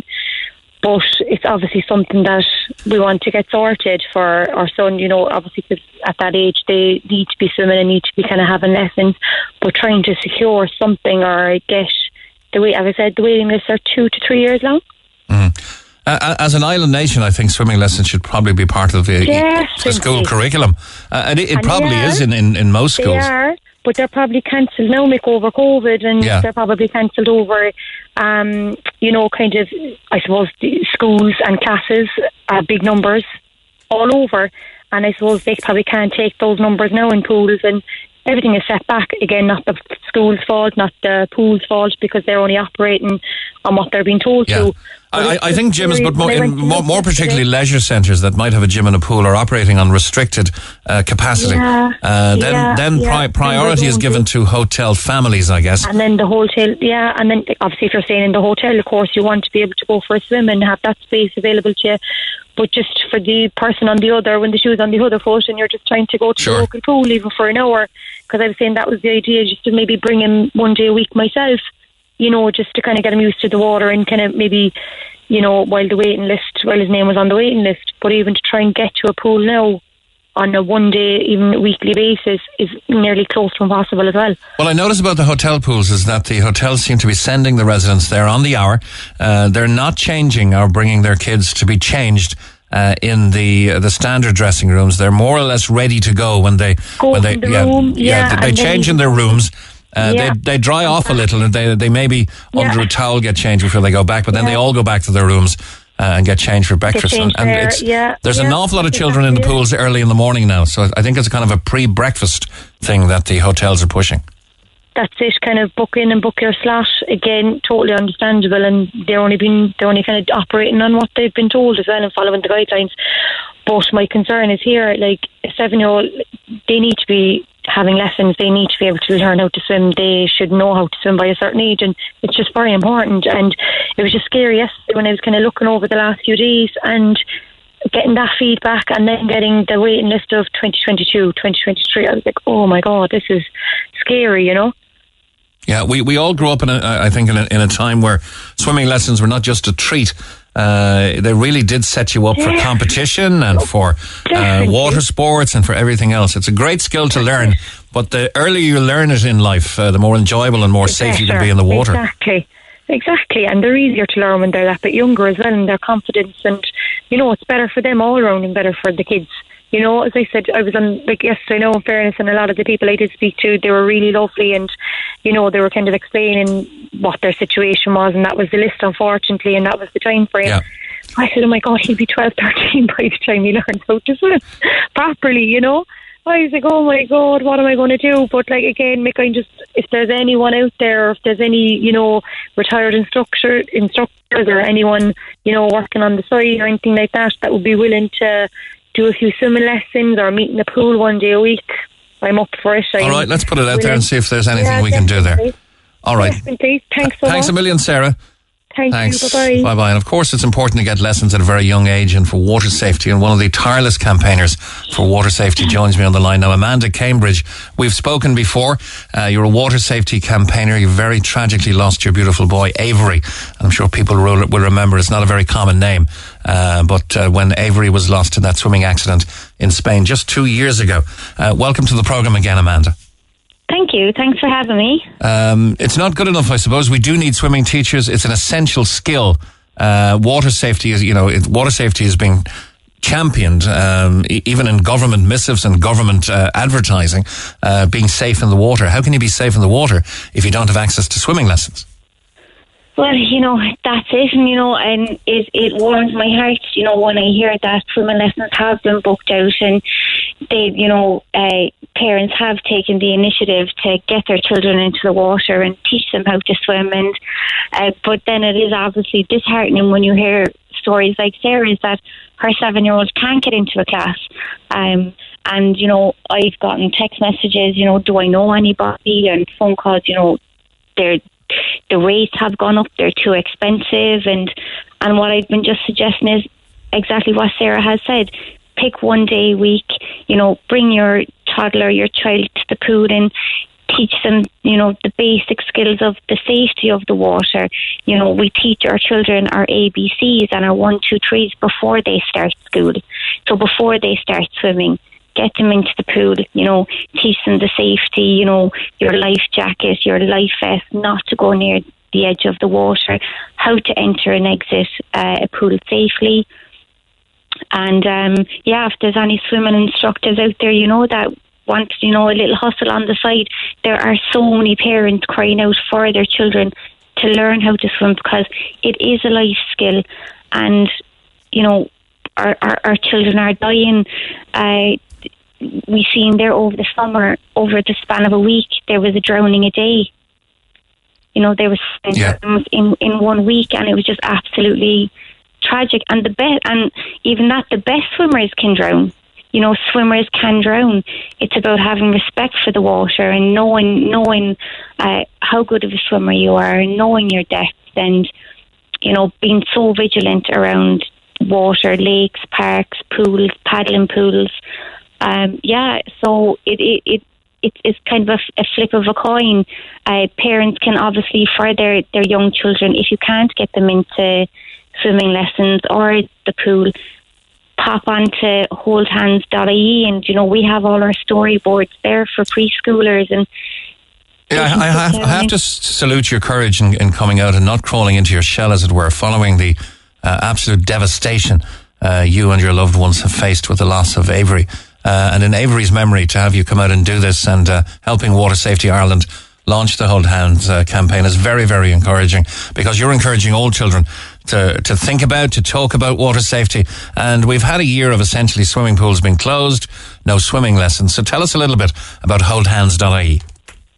So Hold Hands, it's geared for, children of Avery's age. Avery would have been 5 this year. He drowned when he was 3. He was due to start swimming lessons in September, but 2 weeks beforehand, unfortunately, he walked out of our apartment in Spain, decided to go down to the pool, and unfortunately drowned. And there was a drowning before Avery, and there was a drowning after Avery, and they were all the same age, and they were boys, and curious, loved water. And that's how the whole Hold Hands came about. It's all storyboards for children geared for that age, and it's not just a pool you can drown in. You can drown in a lake, you can drown in a river, a puddle, a bat. And all these storyboards are geared around that. We have the beach, the pool, the home. And you can sit down and, there's little boys and little girls, and, they're always with a parent. They always have their life jacket on. They always have their armbands on. If their toy floats away, just let it go. Don't go after it. So it's all the basic skills that you need to respect water and have confidence around water. And then, obviously, that's on the dry. And then you get them into the water and you teach them their strokes and you teach them their breathing. And, it is a life skill. I just think it's as important as reading and writing. And I wish to God that I took that initiative when Avery was here. I did. I was going to, but I just left that little too late. Mm-hmm. And unfortunately, we are one of many families of, a drowned toddler, and that's something that we have to live with every day. And, I get flashbacks, and, I can't go, myself, I can't go into the water, I can't go near a pool, that's my trigger. It's not something that I want other parents to suffer and other parents to. And that's really the big-hearted nature of what you're doing. Even though you can't go near a pool yourself, you're helping Water Safety Ireland to potentially save other lives on holdhands.ie. Yeah, and well, in fairness, now I went up to Heaton's there now on Saturday, and I bought myself a new hat and new swimmer togs. So it is on my list of things to do, to to take that first step, to get in, and to be able to go into the water with the 2 girls that I have here, because they absolutely love the water. They love to swim. So yeah, that's what I would say. Book yourself in, even if it's for half an hour, even if for 20 minutes. Throw on your togs, buy yourself a hat, and get into the water with your children. Teach them the basics, and then you can wait for your swimming lessons. And hopefully, with Sarah and myself being on today, that more people will, lifeguards will come forward, and say, I have a spare Saturday. I'll be able to take a few families with young children and teach them the basics. Brilliant. Let's do it for the kids of Ireland. Let's get those lifeguards out there, those swimming instructors, even if it's just to cobble together non-official time in the pool. Even if there was 3 or 4 lifeguards or swimming instructors around 5 or 6 families who go to their local pool and do it a kind of an impromptu, not formal setup, Let's see what happens. Definitely. Yeah, but look, you're honouring Avery's memory, and you're keeping his name out there by helping. It's very bravely helping when you can't even face water yourself. So once again, Amanda Cambridge, water safety campaigner, we recognise your loss. We're so sorry, and we do salute all the effort you're making on behalf of others. Thank you. Thanks for having me on. Thanks a million. Cheers. Bye-bye. 16 minutes to 11 o'clock now. Talk to Neil Prendeville now. 1851-04-106. Red FM. And Neil returns from holidays next Monday morning. This is Mick Mulcahy, and going to speak now to Senator Jerry Buttimer, who wants to jump to Leo Varadkar's defence. Good morning, Jerry. Good morning, Mick. How are you? I'm good. Now, have you back on the radio and listen to you as well? Yeah, it's a change. I'm glad I'm not here full time. It's something that I gave up years ago. But it's great to come in and keep the hand in and get to talk to people as we do. You know, one thing, I have the blissful ignorance of much things in the world of political life and the cut and thrust of the intrigue of political life when I'm not doing this program. But you're kind of finely tuned to it when this program is impending or when you're in the middle of doing it. And I must say, I'm always entertained by the cut and thrust. The last time I was here, the second last time I was here, of course, it was that event that you attended, and that took a long, long time to die down. I don't want to harp on there now, but has too much been made of Leo Varadkar's attendance at a UK music festival at the weekend? I think part of what we must talk about as a society is that we're now living in a digital age, which has magnified events and participation in events, no matter who you are. And in the case of public figures, whether it's in the case of Leo Varadkar or in the case of Micheál Martin or in the case of a sports person or a broadcaster, they are now classified as public figures and of public interest. To me, there is a balance that must be struck between the right to information and privacy. And as you know from your days of full-time broadcasting, privacy is a fundamental human right. And I do believe that in the context of the Leo Varadkar story at the weekend, it took many different legs. And we live in a social media world.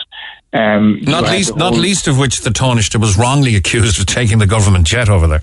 Well, therein lies part of the story that I was going to say to you. That first of all, you had the story of the government jet, then you had the picture being shared, then you had the ongoing commentary on social media, and there comes a point where we need to have a discussion as a society about living in a digital age and what does that mean and what are the inputs and what are the consequences of that. And to me, listen to your contribution yesterday of your contributor. It was a very one-sided, debate by him on this. I mean, Leo Varadkar has been a champion of the entertainment industry. He has been very strong in his support of and the need to have it reopened, and it coincided last weekend with the reopening of the entertainment industry.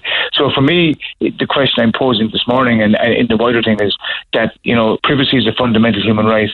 Living in the digital age, everything gets magnified.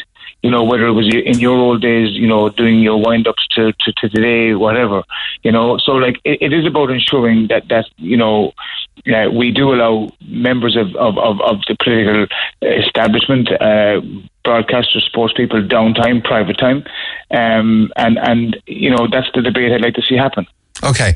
Now, the Taoiseach faced criticism yesterday, particularly from Justin Green, who's in the events and promotion industry, because of the kind of insensitive way it was perceived. And that was, you can't call Britain's reopening a bad example and then before Ireland even opens and you're making the rules, go over to, it's it's full contact, no masks, 100% capacity, while advocating something else in your own home country. That's why the industry was a bit perturbed on it. And the industry, have been the last industry to recover. And I understand, and I've met with many people here in Cork who are involved in the industry, whether they're the organisers of events, whether they're the sound engineers, whether they're the people who are, involved in the organisation of an event, and to the performers. And just a couple of weeks ago, we had a very successful kind of outdoor concert with limited capacity as part of Heritage Week in Ballinlough Park, in Ballincollig Regional Park, up in the north side, in Ballyvalan, and over in Fitzgerald's Park. And it was wonderful to be able to go and hear music and performers taking part. I suppose the thing I would say, Mick, is that in the context of the event industry, Leo Varadkar has been a champion, the advocate, along with Catherine Martin, at government of reopening. Government have given 100 million in financial supports to the industry, rightly so, along with the EWSS and the pandemic unemployment payment. In the case of Leo Varadkar, he was in the UK on private time. He did lead a trade delegation on Monday, yesterday. Events are allowed. He didn't break any laws by going there. I would say that in the context of Ireland, it coincided with us reopening. If, as many people were on about electric picnic, he was the one member of cabinet who said that electric picnic should go ahead. And I suppose therein lies a question that we need to address in the context of events. I was in Croke Park with some people at the All-Ireland hurling final. There was condemnation of that All-Ireland final having the capacity limit that it had versus the entertainment industry having nothing. And I would make the point that, it's very hard to distinguish between the All-Ireland hurling final at one level and a concert in Croke Park at a different level. I think both of them could have gone ahead.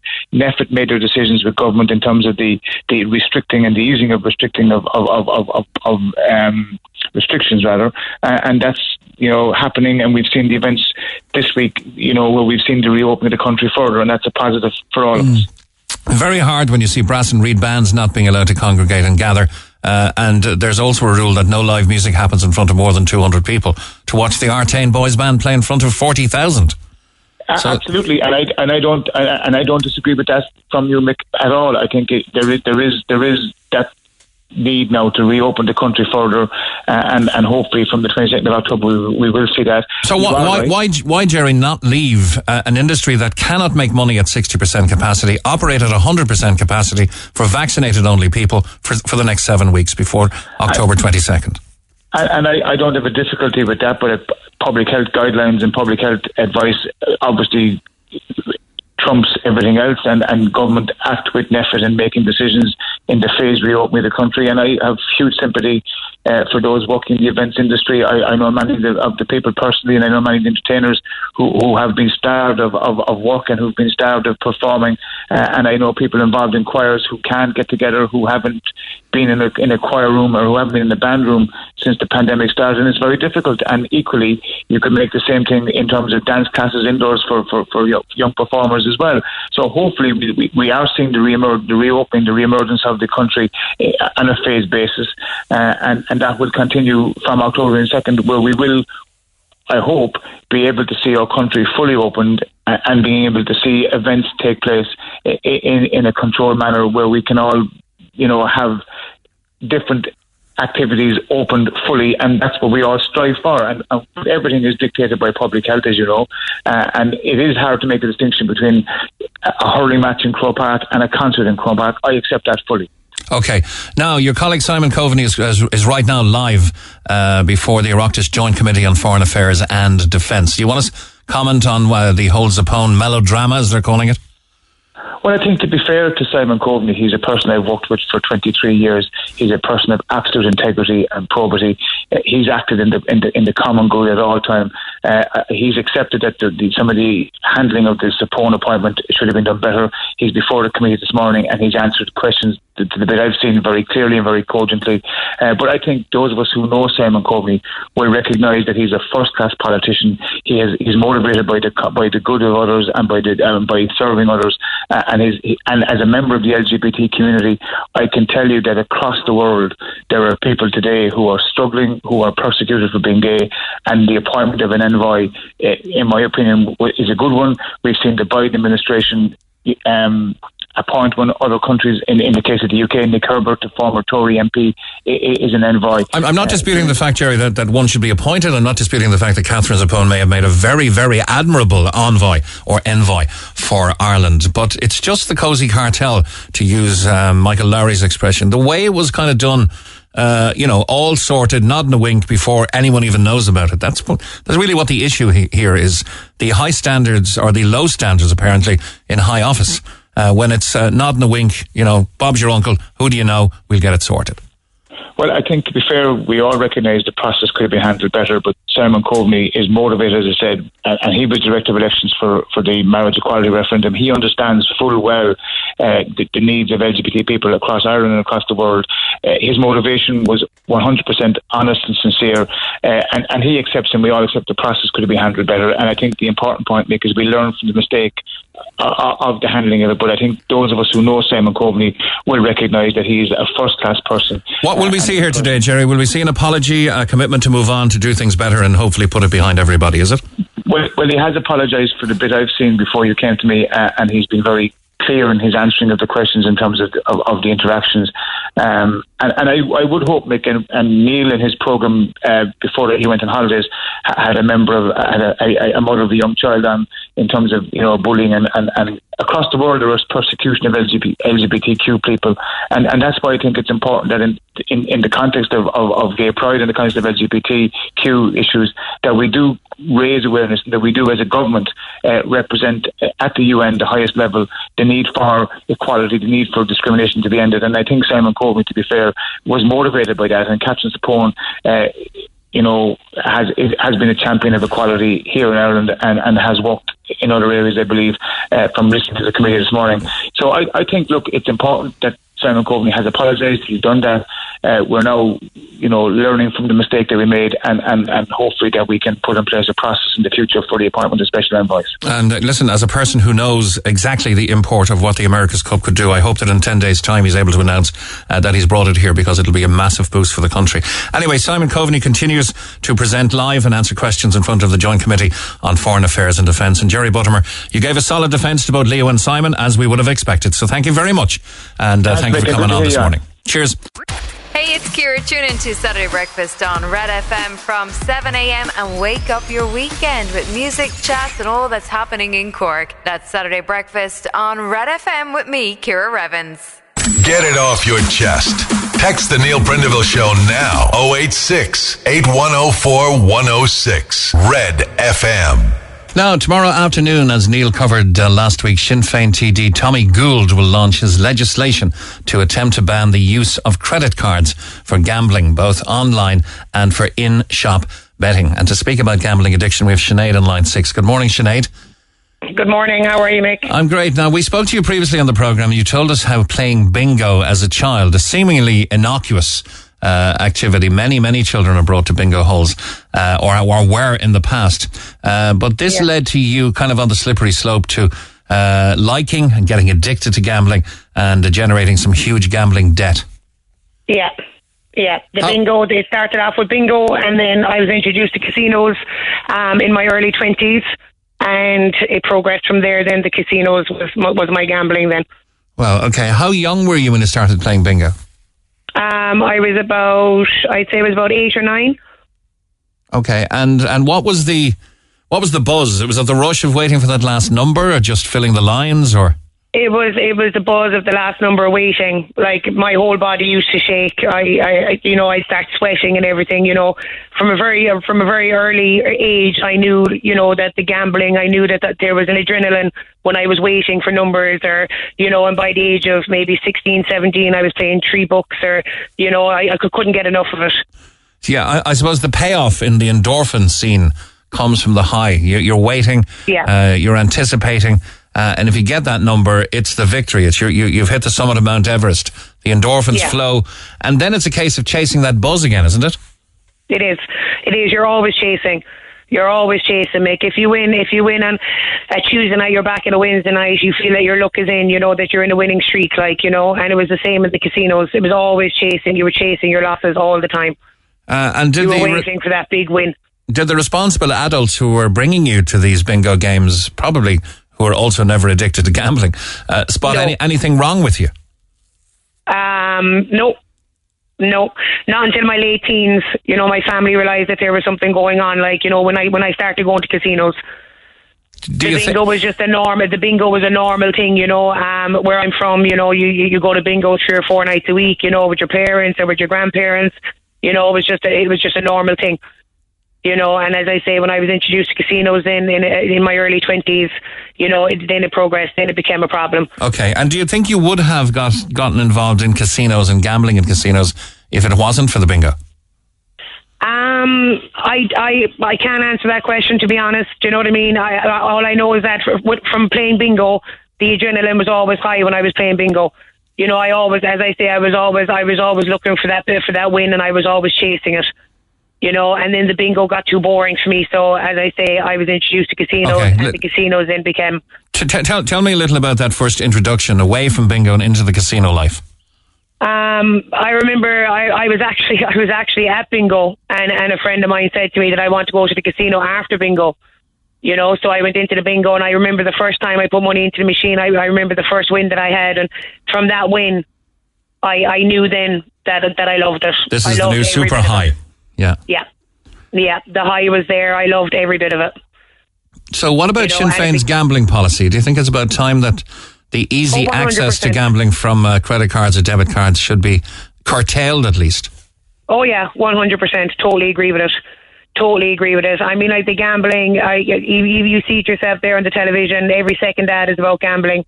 You know, I mean, like it's enticing people to do it. You know, deposit €10, get 100 free spins. You know what I mean? And it's everywhere. Social media, television, papers, everything. Okay, somebody just texted me that it's with gambling. It's not endorphins; it's dopamine. It's dopamine, yeah. Yeah, okay. Yeah, it's the chasing. It's the chasing. I mean, like there was only two feelings that I ever had when I was gambling, and that was high and low. And nothing in the middle, really. You're always chasing the high. And always chasing the high, waiting like a compulsive gambler will always wait for the big win. When we have our big win, then we'll pay off all our debts and we'll go on holidays and we'll do this, but we never got the big win. Okay. What I want to discuss now, if you can, is the arrears that you fell into. And I don't know how or who this huge amount of debt was extended to you, but €2.2 million. Oh, yeah, including mortgage and everything with the house. Yeah, I got in arrears with the mortgage. I got arrears with credit unions. I got arrears with banks. I got in arrears, you know, with everything really. You know, I owed people money. I borrowed money, you know, off people that I shouldn't have, you know. Okay. And, you know, I would have done anything to gamble. I would have cut off my right leg to gamble. So how did you break the vicious cycle? I went into Coomvera. I came clean to my family, 2017, and I went into Coomvera for 3 months in Bury in County Limerick. And, you know, just going to meetings, getting a sponsor, you know, talking to people in the fellowship every day. No, it is hard. You know, it is a battle every day. You know, when things go wrong in my life personally, you know, the first thing I want to do is sit in front of a machine because that's where I felt safe. And that's where you might feel you can get yourself out of whatever problems that you have, financial or otherwise. Yeah. Yeah, when I was sitting in front of a machine, I felt that nothing could hurt me. That was my safe place. Okay, but you don't have to go to bingo now, and you don't have to go to a casino physically anymore because it's all available online. So you don't agree really with online gambling, do you? No, I never got into online gambling. I don't agree with it. And if you did, do you think it would be all consuming? Oh, 100%. 100%. If I even logged in, I'd be back at it straight away. So I choose not to. I can't get the apps on my phone. I have them all blocked on my phone. Okay. But obviously young people don't. There's a lot of people who gamble very healthily, I imagine. And all of the gambling advertising you see comes with that little disclaimer or that little, that little message at the end. Always gamble responsibly. Responsibly, yeah. Yeah, but like I see it here in where I'm from, like, you know, the town that I'm living in, do you know what I mean? You see all the young things going into the betting offices, you see them all going into casinos, and you know what I mean? It's frightening. It's frightening because it's younger they're getting. Yeah, you know, it's younger they're getting. I wonder, can under 18s circumvent the laws that attach to gambling online, and that they can they fake their ID and get on when they're 15 or 16? Of course they can. I mean, like, of course they can. There's ways and means of doing everything. Like, if you want to gamble, you'll gamble. So, what advice would you give to people who are gambling now and that may need some signs to look out for? Well, I mean, the advice that I give to anybody that's gambling, that they feel that it's a problem, that it's problem gambling, you know what I mean? There's GA meetings all over the country. Pick up the phone. There's a hotline. You can talk to somebody. You know, get into the meetings. Talk to people, like-minded people. You know, I remember when I went into the rooms for the first time, I was all over the place, you know, and now I walk into the rooms and, you know, I feel safe. I feel like I'm in a place where I need to be. You know, there's help out there for everybody. And how was this? Nobody's on their own, like. Yeah, how was this help given to you and distributed to people like you over the course of the COVID restrictions? Because you weren't obviously allowed to meet. It was Zoom meetings, was it? Yeah, we had Zoom meetings. We had 3 to 4 Zoom meetings every week. And I was also on international meetings in America, all over the place. And where does the €2.2 million debt stand now, and how have you dealt with that overhang? Well, all of my debts at the moment are in and they're balanced. You know, I went to the MABS bureau and I, you know, sorted out things, and I can put my head down on my pillow tonight, and you know, I have a little bit of peace of mind because my bills are being paid. Mm-hmm. How important is that to put your head on your pillow at night with peace? Oh, it's very important, because when I was in active addiction, you know, I didn't sleep. I was constantly sick in my stomach, you know, and I was constantly scheming and plotting in my head where was I going to get the money for the next bet. For how many people would you imagine, Sinead, it doesn't end as well as it ends for you, and that they may see no recourse to carry on? They may take their own lives. Well, there's a lot of people, you know, that are afraid to admit that they have a problem with gambling. You know, there's a lot of people that are in denial about their problem gambling. You know, I have known 2 members of my fellowship that have taken their own lives over gambling. You know, because they see no way out. You know, but there is always a way out. For years, I was stuck in a rut that I saw no light at the end of the tunnel. You know, and it was me. I had contemplated taking my own life over it. You know, but I had a son, you know, that I needed to be here for, and I went for the help. I got the help, and it was the best thing that I ever did. How much should the platform owners take responsibility for, or try to identify signs and traits of problem gambling? People coming back and back and back, losing. Inside in casinos, like from my own experience, they love to see you coming back. There is no such thing as, you know, oh, Sinead, you've gambled enough now, look, you should go home, you know, or whatever, like, you know. I mean, like, they'd give you a loan of money to keep gambling. Because it's all about their bottom line, really, isn't it? Yeah, you know, I mean, like, at the end of the day, they're there to make money. You know, they don't care what lives are being destroyed, or, you know, whether somebody's going home to have money to feed their children, or, you know, whatever. Okay. You know, their pockets are full, and that's the reality of it.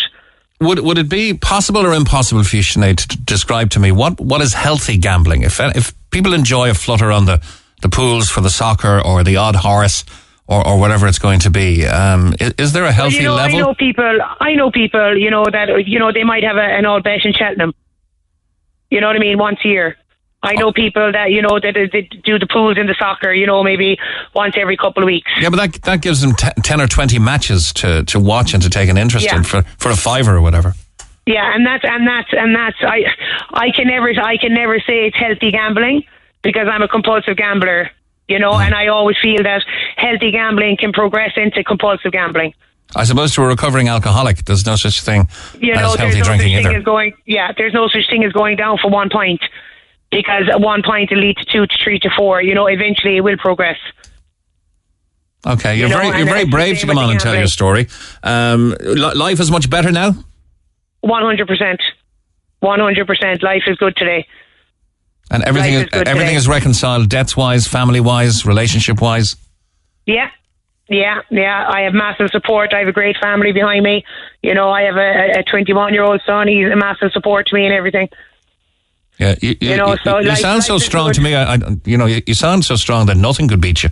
But this obviously did get a hold of you. I thought it didn't. It nearly beat me. It nearly beat me. But you know what? I found the strength to find help and find recovery. You know, and I'm grateful today that I did, through the grace of God, that I did find recovery. Because would I be here talking on the phone to you if I was gambling? I don't know. Would I still be here? I don't know the way my head was. Yeah. Well, it's great to hear you so strong and so positive, and nice to talk to you again.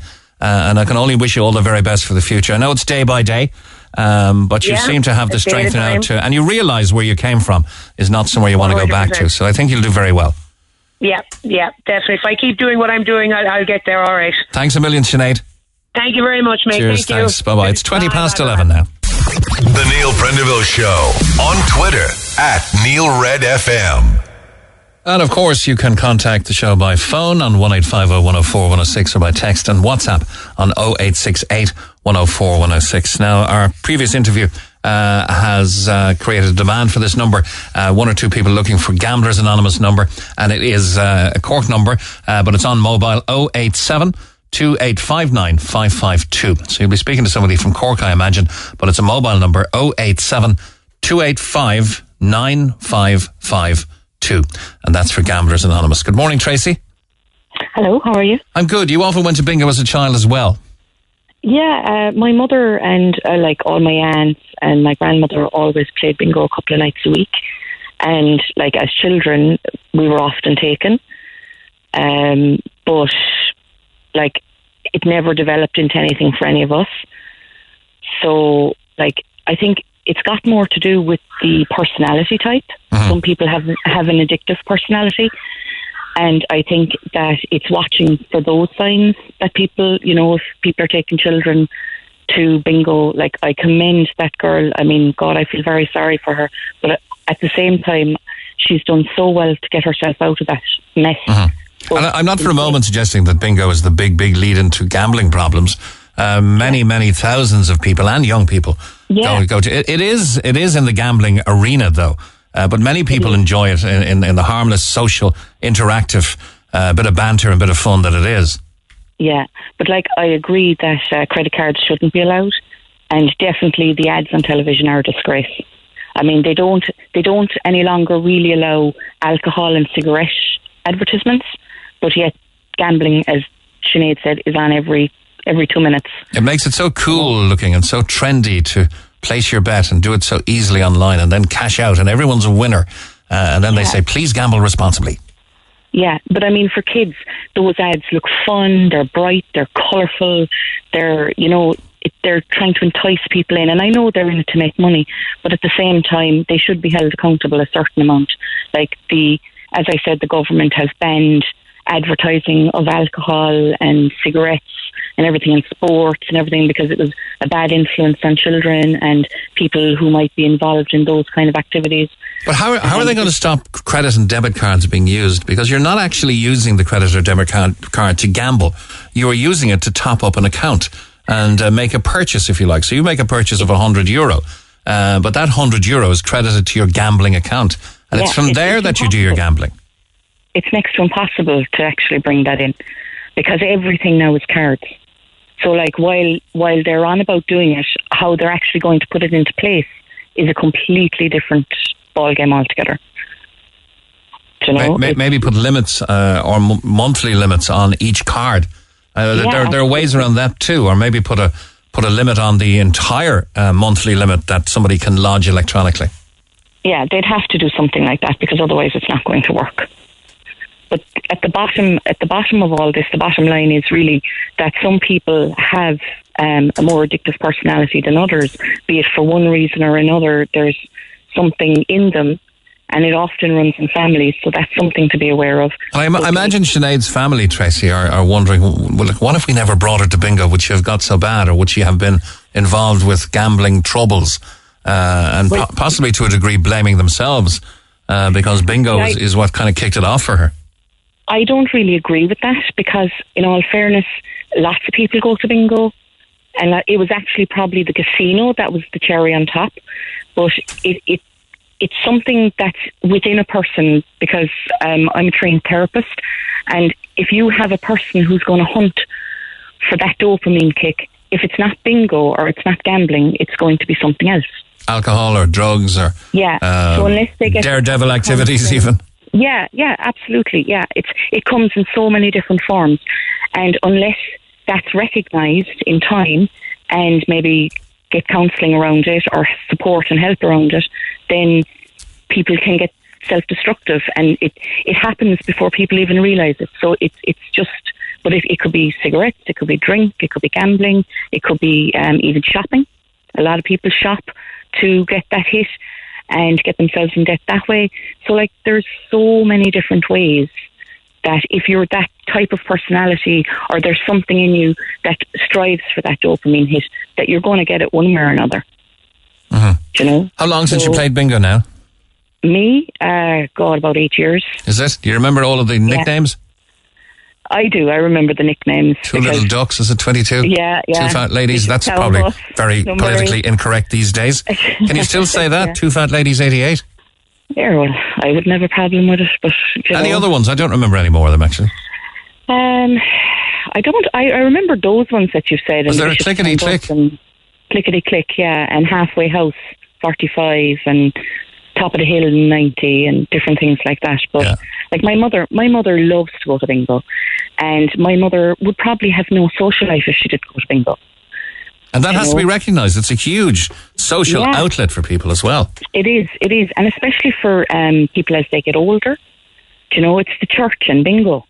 The church and bingo, and the occasional win doesn't do any harm either to most people. No. I mean, as my mother said, she couldn't win a fight out of a wet paper bag, but like occasionally she'd win, and I mean she'd enjoy it, but you know, it wouldn't be anything. I think casinos and online betting are definitely take it on a downward slope. Because people, even kids, they have fake IDs, they get in, you can see it, like there's so many different ways that a person can get led astray by it. And it's all very fine if you can go in and you can walk away after having a bit of fun. But for a lot of people, they can't. Yeah, because that's essentially what bingo is, isn't it? It's fun and luck more than pure gambling. Yeah, I mean, for us, bingo was half time, where we got to talk to people and we got to mix and see people we hadn't seen since maybe the week before and that sort of stuff. Because I live in kind of not a rural community, but I'm in a town, so like it was a huge part of town, you know, for the older ladies especially, and men too. I mean, there's lots of men play, and some people just aren't pub people and they don't play darts and they don't play hoops and they don't do JA, and for some people it's just their thing. All right, you know? Fair enough. Yeah. So you went to bingo as a child, never ended up with a gambling problem, as most people don't. Yeah. I think it's more deep-seated. I mean, addictive personalities is definitely a thing, and it's definitely a very real thing. And if it's not gambling, it will be something else. And unfortunately for the people who have it, if they can't get the support soon enough, and, you know, getting the support in the country, the government are doing their best, but every single counselling service is overwhelmed and understaffed, and you know, it's so difficult. All right, thanks for coming on, Tracy. Shed a lot of light on that. Thanks a million. Thank you. Bye, Neil. Bye. Cheers. Bye. Okay, Gamblers Anonymous again is 087 285 9552 285 9552. The whole world is looking for ice cream vans. Good morning, Victoria. Hi, good morning, Mick. You're looking for one as well, are you? Get in line. Is your daughter's communion this coming Saturday, is it? Yeah, it is. And what did you have booked, or what have you booked? I had an obstacle course and an ice cream van booked off the same company that I've used for years, and he let me down last night, just texted and said, sorry, can't do it. Any reason why? He didn't give me no reason, but I've used him for years for communions and confirmations, and something told me to text just to confirm, and he's been ignoring me for about 4 days. So I kind of was getting a bit nervous and texted him on Facebook. He blocked me. Then he just sent me a message saying can't do it. Then I realised he's doing it to a load of other people for communions and birthdays for the last few weeks. He's just taking a double booking, has he? Well, he said to one lady that he couldn't come to her because he got one local to his own town and it was worth more money. That's not really a great way to run a business with the long-term vision, is it? No, and as I said, I've used him for years for birthdays. I've used him at least 10 years. Okay, and this is going to have a bad effect now on your little girl because she's been through the mill lately, has she? Yeah, she has. What happened? She lost her uncle a few months ago from brain cancer. And that uncle was also her godfather, yeah? Yeah. So she's struggling to cope with that. Oh, big time. She cries every single night for him. This was meant to be the one big happy day. Yeah. Okay, what area are you in, just in case we can find another? The Mallow area. In the Mallow area, okay. So you've tried everywhere locally. It's for this coming Saturday. You've not had any luck. You're not looking for freebies or anything. Just looking for someone with availability to avoid more disappointment. Mallow area, okay. Yeah, and we'll pay delivery if it's extra, whatever, just to give her a day, like, because she packed up in as it is, and she got a lovely necklace from him, even though he passed, and it was blessed and everything with her rosary beads from him, you know, to make it special before he passed away in February. Yeah. So sad. Yeah. Okay, so we need, this is a big one, folks. If anybody has, even for an hour or two, an ice cream van, stroke, you know, concession stand, whatever, one of those Mr. Whippies or something that can offer treats and sweets and ice creams. This little girl has been through the mill. She's lost her uncle stroke godfather, struggling to cope, needs this big one happy day. It's this coming Saturday. Surely somebody out there can get in touch. You can text us on 0868 104 106 or phone 1850 104 106. We will keep in touch with you, Victoria. Hopefully we'll get somebody for you. Maybe if we get somebody for our Ballyvillan client, Jackie, that could do maybe a few hours there and an hour or two for you. I'm sure Jackie and her family wouldn't mind either. Yeah, anything at all would be great. Okay. Thanks a million. Thanks very much. Okay, I hope we can help. I really do. Thanks very much. Thank you. Thanks. Cheers. Bye-bye. Bye-bye. Now then, we have an email here. I want to get through some of the emails that are piling up, actually. Unlawful eviction. Hi, Mick. I'm writing to you on behalf of a friend of mine who at the moment is distressed and depressed as he is facing eviction, simply because he had a friend stay overnight at his apartment. The complex is run by a manager and saw my friend's friend leave the apartment on CCTV the next day. Reported this to the group, who now want to evict my friend. I would like to ask you to ask the public on behalf of my friend, should he be evicted over this? Is this a lawful act to evict a person for having a friend stay overnight? No drink or drugs were involved or any public laws broken. Please do not give out my name as I value my privacy and fear a reprisal over writing to you over this, but I do fully support my friend. Would you please ask your listeners and get their advice? My friend's very upset. He received a solicitor's letter on behalf of this group and now faces eviction to leave his apartment on the 1st of January 2022. My friend has never been in trouble and is a good and kind person and citizen. Kind regards. I'm kind of operating in the dark here. I don't know what group you're talking about. I don't know if any conditions or contract was signed to say that nobody could stay overnight in the apartment. I also don't know why there's such a fuss over somebody not causing any trouble whatsoever, spotted on CCTV, leaving the apartment the following day, and why this eviction is now seeming to be coming down the tracks. If anyone can shed any more light on that, albeit I understand there's very little in that email that we can go on to try and develop the topic, especially if somebody can't or won't come on air. So now we have Dan and Ballinhassig on line 2 to go back to our phone lines. Good morning, Dan. Good morning, Mick. How are you going? Good. What have you got for us? I heard you mentioning this morning about the €9 million for that big yachting event. Mm-hmm. Right, and I don't think it should be any problem for the government handing over €9 million because it's going to bring in about 400 million. Yeah, right, and I'll just give an example. The government has spent 5 years before 2020, they spent €58 million on external consultants in 5 years. So between 20 and 15 or 14, they spent 58 million on external consultants in 5 years. How much is that? So about 12 million a year or so? Yeah, approximately, very near. So €9 million is not a whole lot of money, according to what I'm reading here now. And as you say, it would bring in how much? 400 million, is it? 400 million, yeah. And the tourism spin-off over the years to come could be in the billions. So on the overall amount of money, to very, very little, €9 million. Yeah, I'm sure the 9 million is lined up because this is something we can't afford to let slip if it's granted to us. That must be part of the application conditions. But it's the third biggest sporting event in the world with the third biggest audience. So that's right. It would be very well worthwhile. It would, but when the government agencies can spend nearly €60 million on external consultants in 5 years, the €9 million is only like a drop in the ocean. I wonder what that consultancy budget is being used for. Is it just to advise ministers or? I don't know. Listen, they've used all that kind of money, Mick, for years and years. There was one of the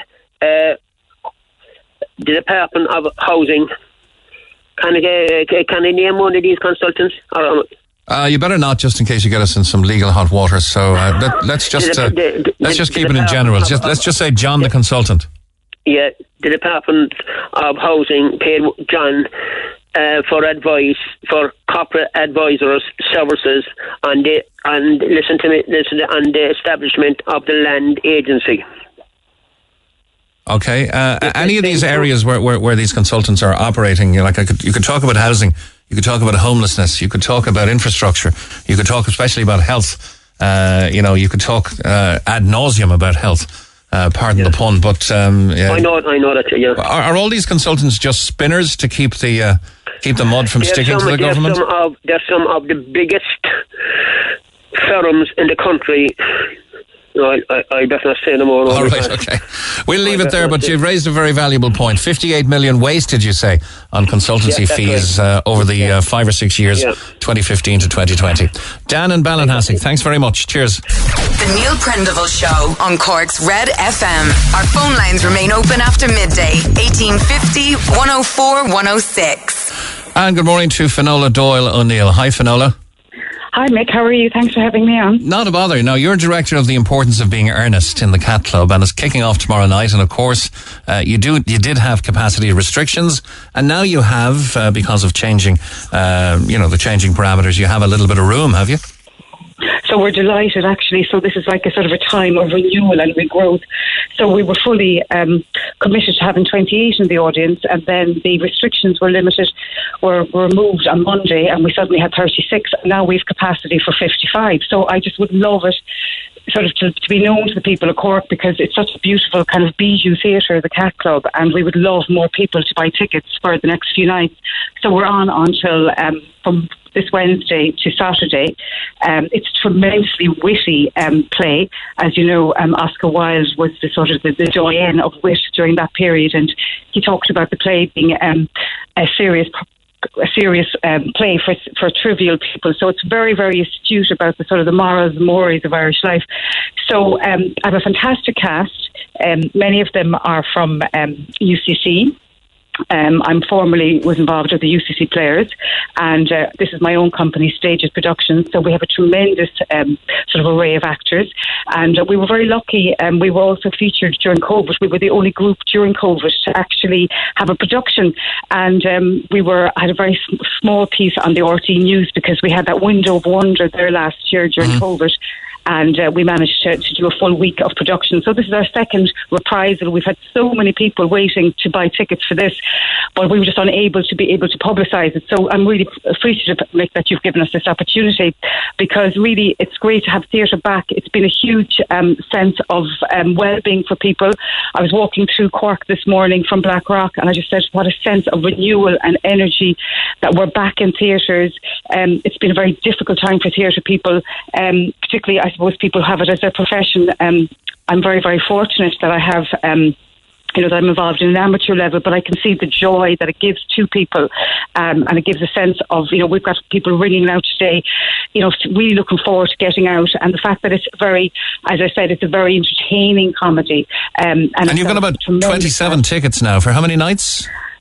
So we have the next 4 nights, and after that, then there'll be another UC Series production called Dinner with the Family. So there's quite a lot of theatre taking place. And very interesting enough, Dolores Mannion, who's the artistic director of the Cat Club, was telling me that the theatre groups have booked out the theatre for next year. So there's a huge sense of renewal and growth and optimism about what is happening with theatre.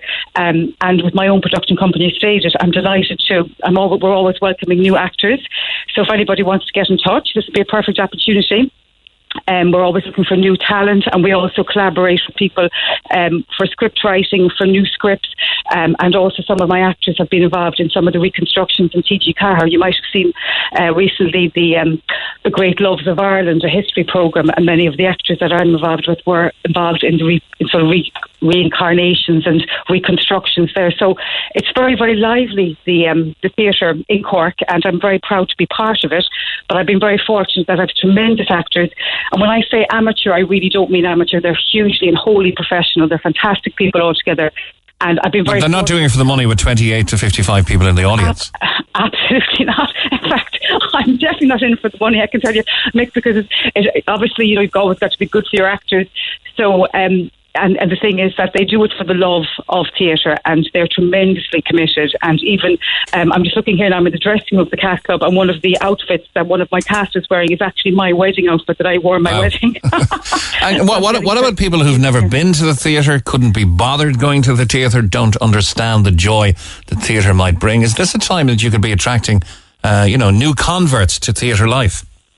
Absolutely, Mick. And you see, the thing is that this is a very undemanding comedy. There's actually music and everything involved too. We have a lovely singer called Pierce O'Donoghue, and he's a great actor altogether as well, and Reese Halterly. So really, I think people would love to come along and see just the talent that is here, and also just to have a little bit of entertainment, escapism. It's very, very safe. We're down to 1 metre now. Everybody's still wearing masks in the audience. We have 2 breaks, so they're not going to feel claustrophobic. So it's going to be a gorgeous evening tomorrow evening. The weather is holding well. But I just think with theatre that I'm very much into the belief that the sort of the dictum that we really should entertain. So my own company, Stage of Productions, I call it the sort of the home of classics and comedies. I really do think that that theatre is very sort of insightful. And someone like Oscar Wilde, who, when he wrote this play, The Importance of Being Earnest, it was that transition between Victorian England and Edwardian England, and he's really able to sort of challenge the morals and mores of society. And he was a little bit like our social media. He was able to sort of see the foibles and the weaknesses in people. So there's some tremendous wit in it. And I often get mixed up, and I know they're 2 diametrically opposed characters, with the wit of Oscar Wilde and the wit of Winston Churchill. Was it Oscar Wilde said, I might be drunk, but you'll still be ugly in the morning, or was that Churchill? That was Winston Churchill. Was it? What's Oscar Wilde's famous one? Oscar Wilde has said things, like sort of the pures, or the truth is never pure, never simple. And he talked about when somebody, one of the characters loses both his parents, and he said to lose one parent could be considered a tragedy. To lose 2 is considered to be carelessness. So there's lots of sort of very great humour, and he was very kind of insightful, because just when he wrote this play, within 2 weeks, Oscar Wilde was to be imprisoned in Reading jail, where he wrote that tremendous poem because of his homosexuality. So he was a man who was very, troubled. He was a man who was spurned by society towards the end, and this was his last great play, The Importance of Being Earnest. And his life really, when you consider that, he spent the rest of his life in France, and he's very much celebrated there. His actual tombstone is usually so, yes. France. Okay, gotta leave it there, Finola, but look, it's www.corkartstheatre.com. You've got essentially 50% capacity coming up for the next 4 nights available now. Right. That's 27 tickets, over 100 tickets there over the next 4 nights, and people can get in touch at www.corkartstheatre.com. Best of luck with the production. You're very good. Thank you very much. The importance of being earnest. Bye. Thanks. Thank you. Finola Doyle O'Neill. We got lots of texts and comments coming into us. A birthday wish. Can you wish our parents Timmy and Mary a happy 30th wedding anniversary today? Hope they have a fab day. From Rachel, Shane and Jason. And another birthday wish. Good morning, Mick. If you could please wish our father, Captain John Owens, a big happy birthday. He's 40 years young today. And lots of love there comes from Sean and from Leah. John is on line 1. Hi, John. Hello, yes? No, you got knocked down by a cyclist, and you heard Tom earlier about the cyclist, and you wanted to tell your own story. Yeah, well, now, here's my claim to fame, to come on the radio following on Oscar Wilde. Isn't that some claim to fame? There you go. I'm trying to remember, Oscar Wilde had a very, very famous, funny retort. He had hundreds of them. There are hundreds. You can get books of the wit and wisdom of Oscar Wilde. Almost every word out of his mouth was a witticism. But the interesting thing is, he was once at a dinner with the painter Whistler, you see, and somebody around the table passed a very witty remark, and Oscar said, "Oh, I wish I had said that." And Whistler said, "You will, Oscar, you will." I have nothing to declare except my genius. That was his line? America. That's right. He was on a tour of America, reading to miners all over the West, reading passages from literature and that, Yeah, I think it was Winston Churchill, though, who had the famous retort when it was said to him, Mr. Churchill, if I was married to you, I should poison your tea. To which the response came, Madam, if I was married to you, I should drink it. Yes, you see. It's to be able to give the quick retort, like on your feet. But why is it that we always think of them? We always think of them afterwards, don't we? Afterwards, we do, of course. Yeah. In repose, yeah. Anyway, John, you got knocked down by a cyclist. Yeah, well, I feel very, very strongly about this now because this is an ongoing hazard. It happened to me. I was coming down some years ago. You know the steps on Faber Hospital Hill by Murphy's Brewery? The steps up there. I was coming out. That's a concealed entrance, you see. So it was just about 9 o'clock on an October evening, not quite fully dark, and I came off the steps and turned left just to go over to use the traffic lights, and next thing I was out flat on my face, hit by a bike from behind. A guy was speeding along the footpath, didn't realise there was a concealed entrance, and he couldn't stop and crashed right into me and sent me flying. And by the grace of God, I didn't break anything, but I was floored, you know. Yeah. So next day, I went over to Anglesey Garda Station. Not to report this individual, because I don't know who he was anyway. He was very apologetic, but you know.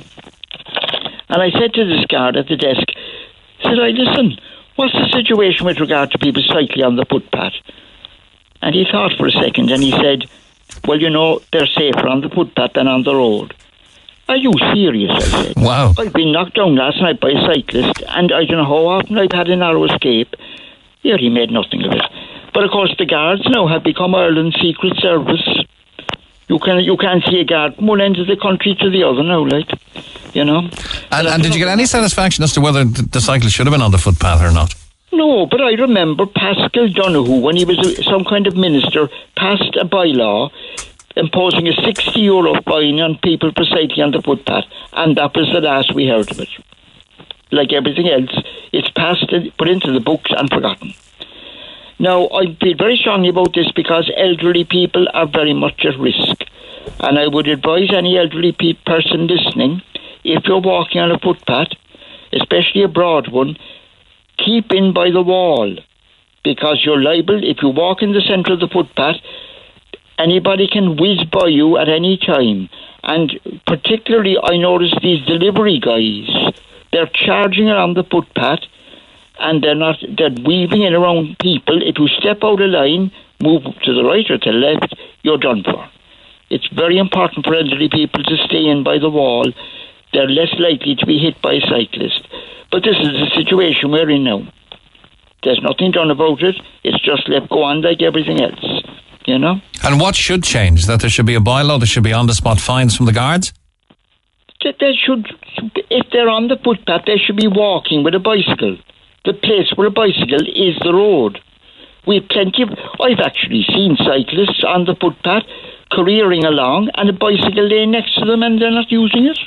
And why do they want to use the footpaths? Because it must be harder to navigate with people walking and turning. I don't know why they do. I mean, I suppose they feel it's quicker or something. I don't know. Maybe they're afraid of the traffic. Or maybe, I'm wondering, are they getting aggression from motorists, maybe? I suppose, they're not getting half enough aggression from pedestrians anyway. Because, I'm someone who cycled and loved to cycle to the countryside, but had to give it up because I got afraid of the traffic, you know, in narrow country roads, the way they're driving along. You know what I mean? The roads are full of lunatics, like. I know, and we're getting lots of texts about the amount of cyclists on our thoroughfares, on our walking footpaths and thoroughfares. That way, I mean, on our pedestrian areas, especially. Lots of texts about Winthrop Street as well, being it's fully pedestrianised. I wonder, are they flying up and down Princess Street with all of the umbrellas in the middle now, flying up and down the footpaths there? I don't know about that, but the thing is, that's another thing, of course, on a pedestrian. But quite apart from the pedestrianised streets, Mick, any footpath is at risk. I was in town recently, and I bent over to check something in my bag, and a cyclist swept right past me at a frightening distance. Wow. You know, he was just next. If I had, as I say, inadvertently turned to the left or right, I was a goner. And of course, they've never heard of putting a bell on their bike. That's true, actually. A warning. You'd wonder why they can be whizzing around so silently when the old-fashioned bell is all they need. Exactly. But Mick, why are we talking about this? It's only a sign of the general malaise in our society. Standards have just gone. anything goes. On one side, we're living in a police state. Now they're taking the smoke out of the coal and all sorts of other draconian measures. And on one side, there's no policing of what's obviously a very dangerous practice of multiple cyclists whizzing around footpaths. Yeah, but I do feel very strongly about the Garda situation. Two things. Firstly, you can't see a guard. They're like a secret service, as I say. And then if you do happen to chance on them, they're so small you'd nearly fall over them. John, I'll leave it there, but thanks. You got knocked down by a cyclist, and let's see if we can stop the practice of this whizzing around on footpaths. I'm not the only one. Not the only one. Again, just to finish, elderly people, be most careful. Stay in by the wall when you're walking and be conscious of the fact that you could be overtaken at any moment by some guy charging along on a bike. Staying by the wall now? That's an old Cork saying, isn't it? That's that. Staying by it, you're right. Mind the buses. Anyway, listen, nice to talk to you, mate. Thanks a million, John. All the best. We have our birthday wish done. Let's do the Slimming World text. Does that lady believe that teaching kids it's okay to call foods a sin? That's what Slimming World promotes. It's not the healthy way. Food is not a sin. On Slimming World, everybody picks or needs to pick what suits them. There's no wrong way. You do you. It's brave to make a choice for surgery. That's not an easy road. Just listening to the lady on the radio now, what she doesn't understand is that those of us who have taken the road to surgery have had to think long and hard about it. The risks, the restrictions, etc. She doesn't understand that we've tried every single diet, club, fad, etc. to lose the weight, and surgery is our last resort. Today is my 1 year anniversary from when I went under the knife in Turkey. I had a combined surgery, which is a sleeve and mini bypass together. I have lost over 100 pounds and I couldn't be happier. I have no regrets. You can keep those texts coming. On cyclists, say, Mick, any propelled vehicle that may cause injury to persons should have liability insurance, at least. And if they haven't, it's Cork City and Cork County Council that are liable. On Jerry Buttimer, how can Senator Buttimer declare that privacy is a fundamental human right, while his party is discriminating against ordinary, decent Irish people based on their private medical histories by instituting digital green certs, says Richie in Toker. Good point. Golfgate Jerry defending Leaky Leo. What a surprise. Leo is a private citizen, is entitled to go where he wants. Leo is the Taoiseach who's been dictating to us for the past 18 months what we should and shouldn't do is a different matter entirely. Hi, Mick, I do believe Simon Coveney and what he says, and while I'm a Fianna Fáil member, I do have to say, to be fair, Simon Coveney is one of the best politicians this country has had, says Jerry.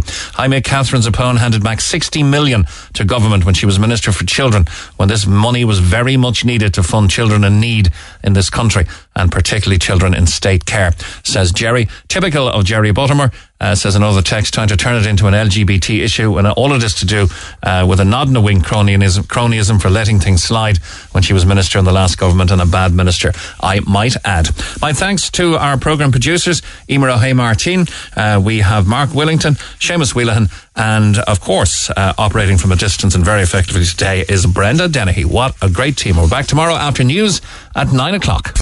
Thanks for listening to this Red FM podcast. Don't forget to subscribe and check out redextra.ie for more great Red FM content.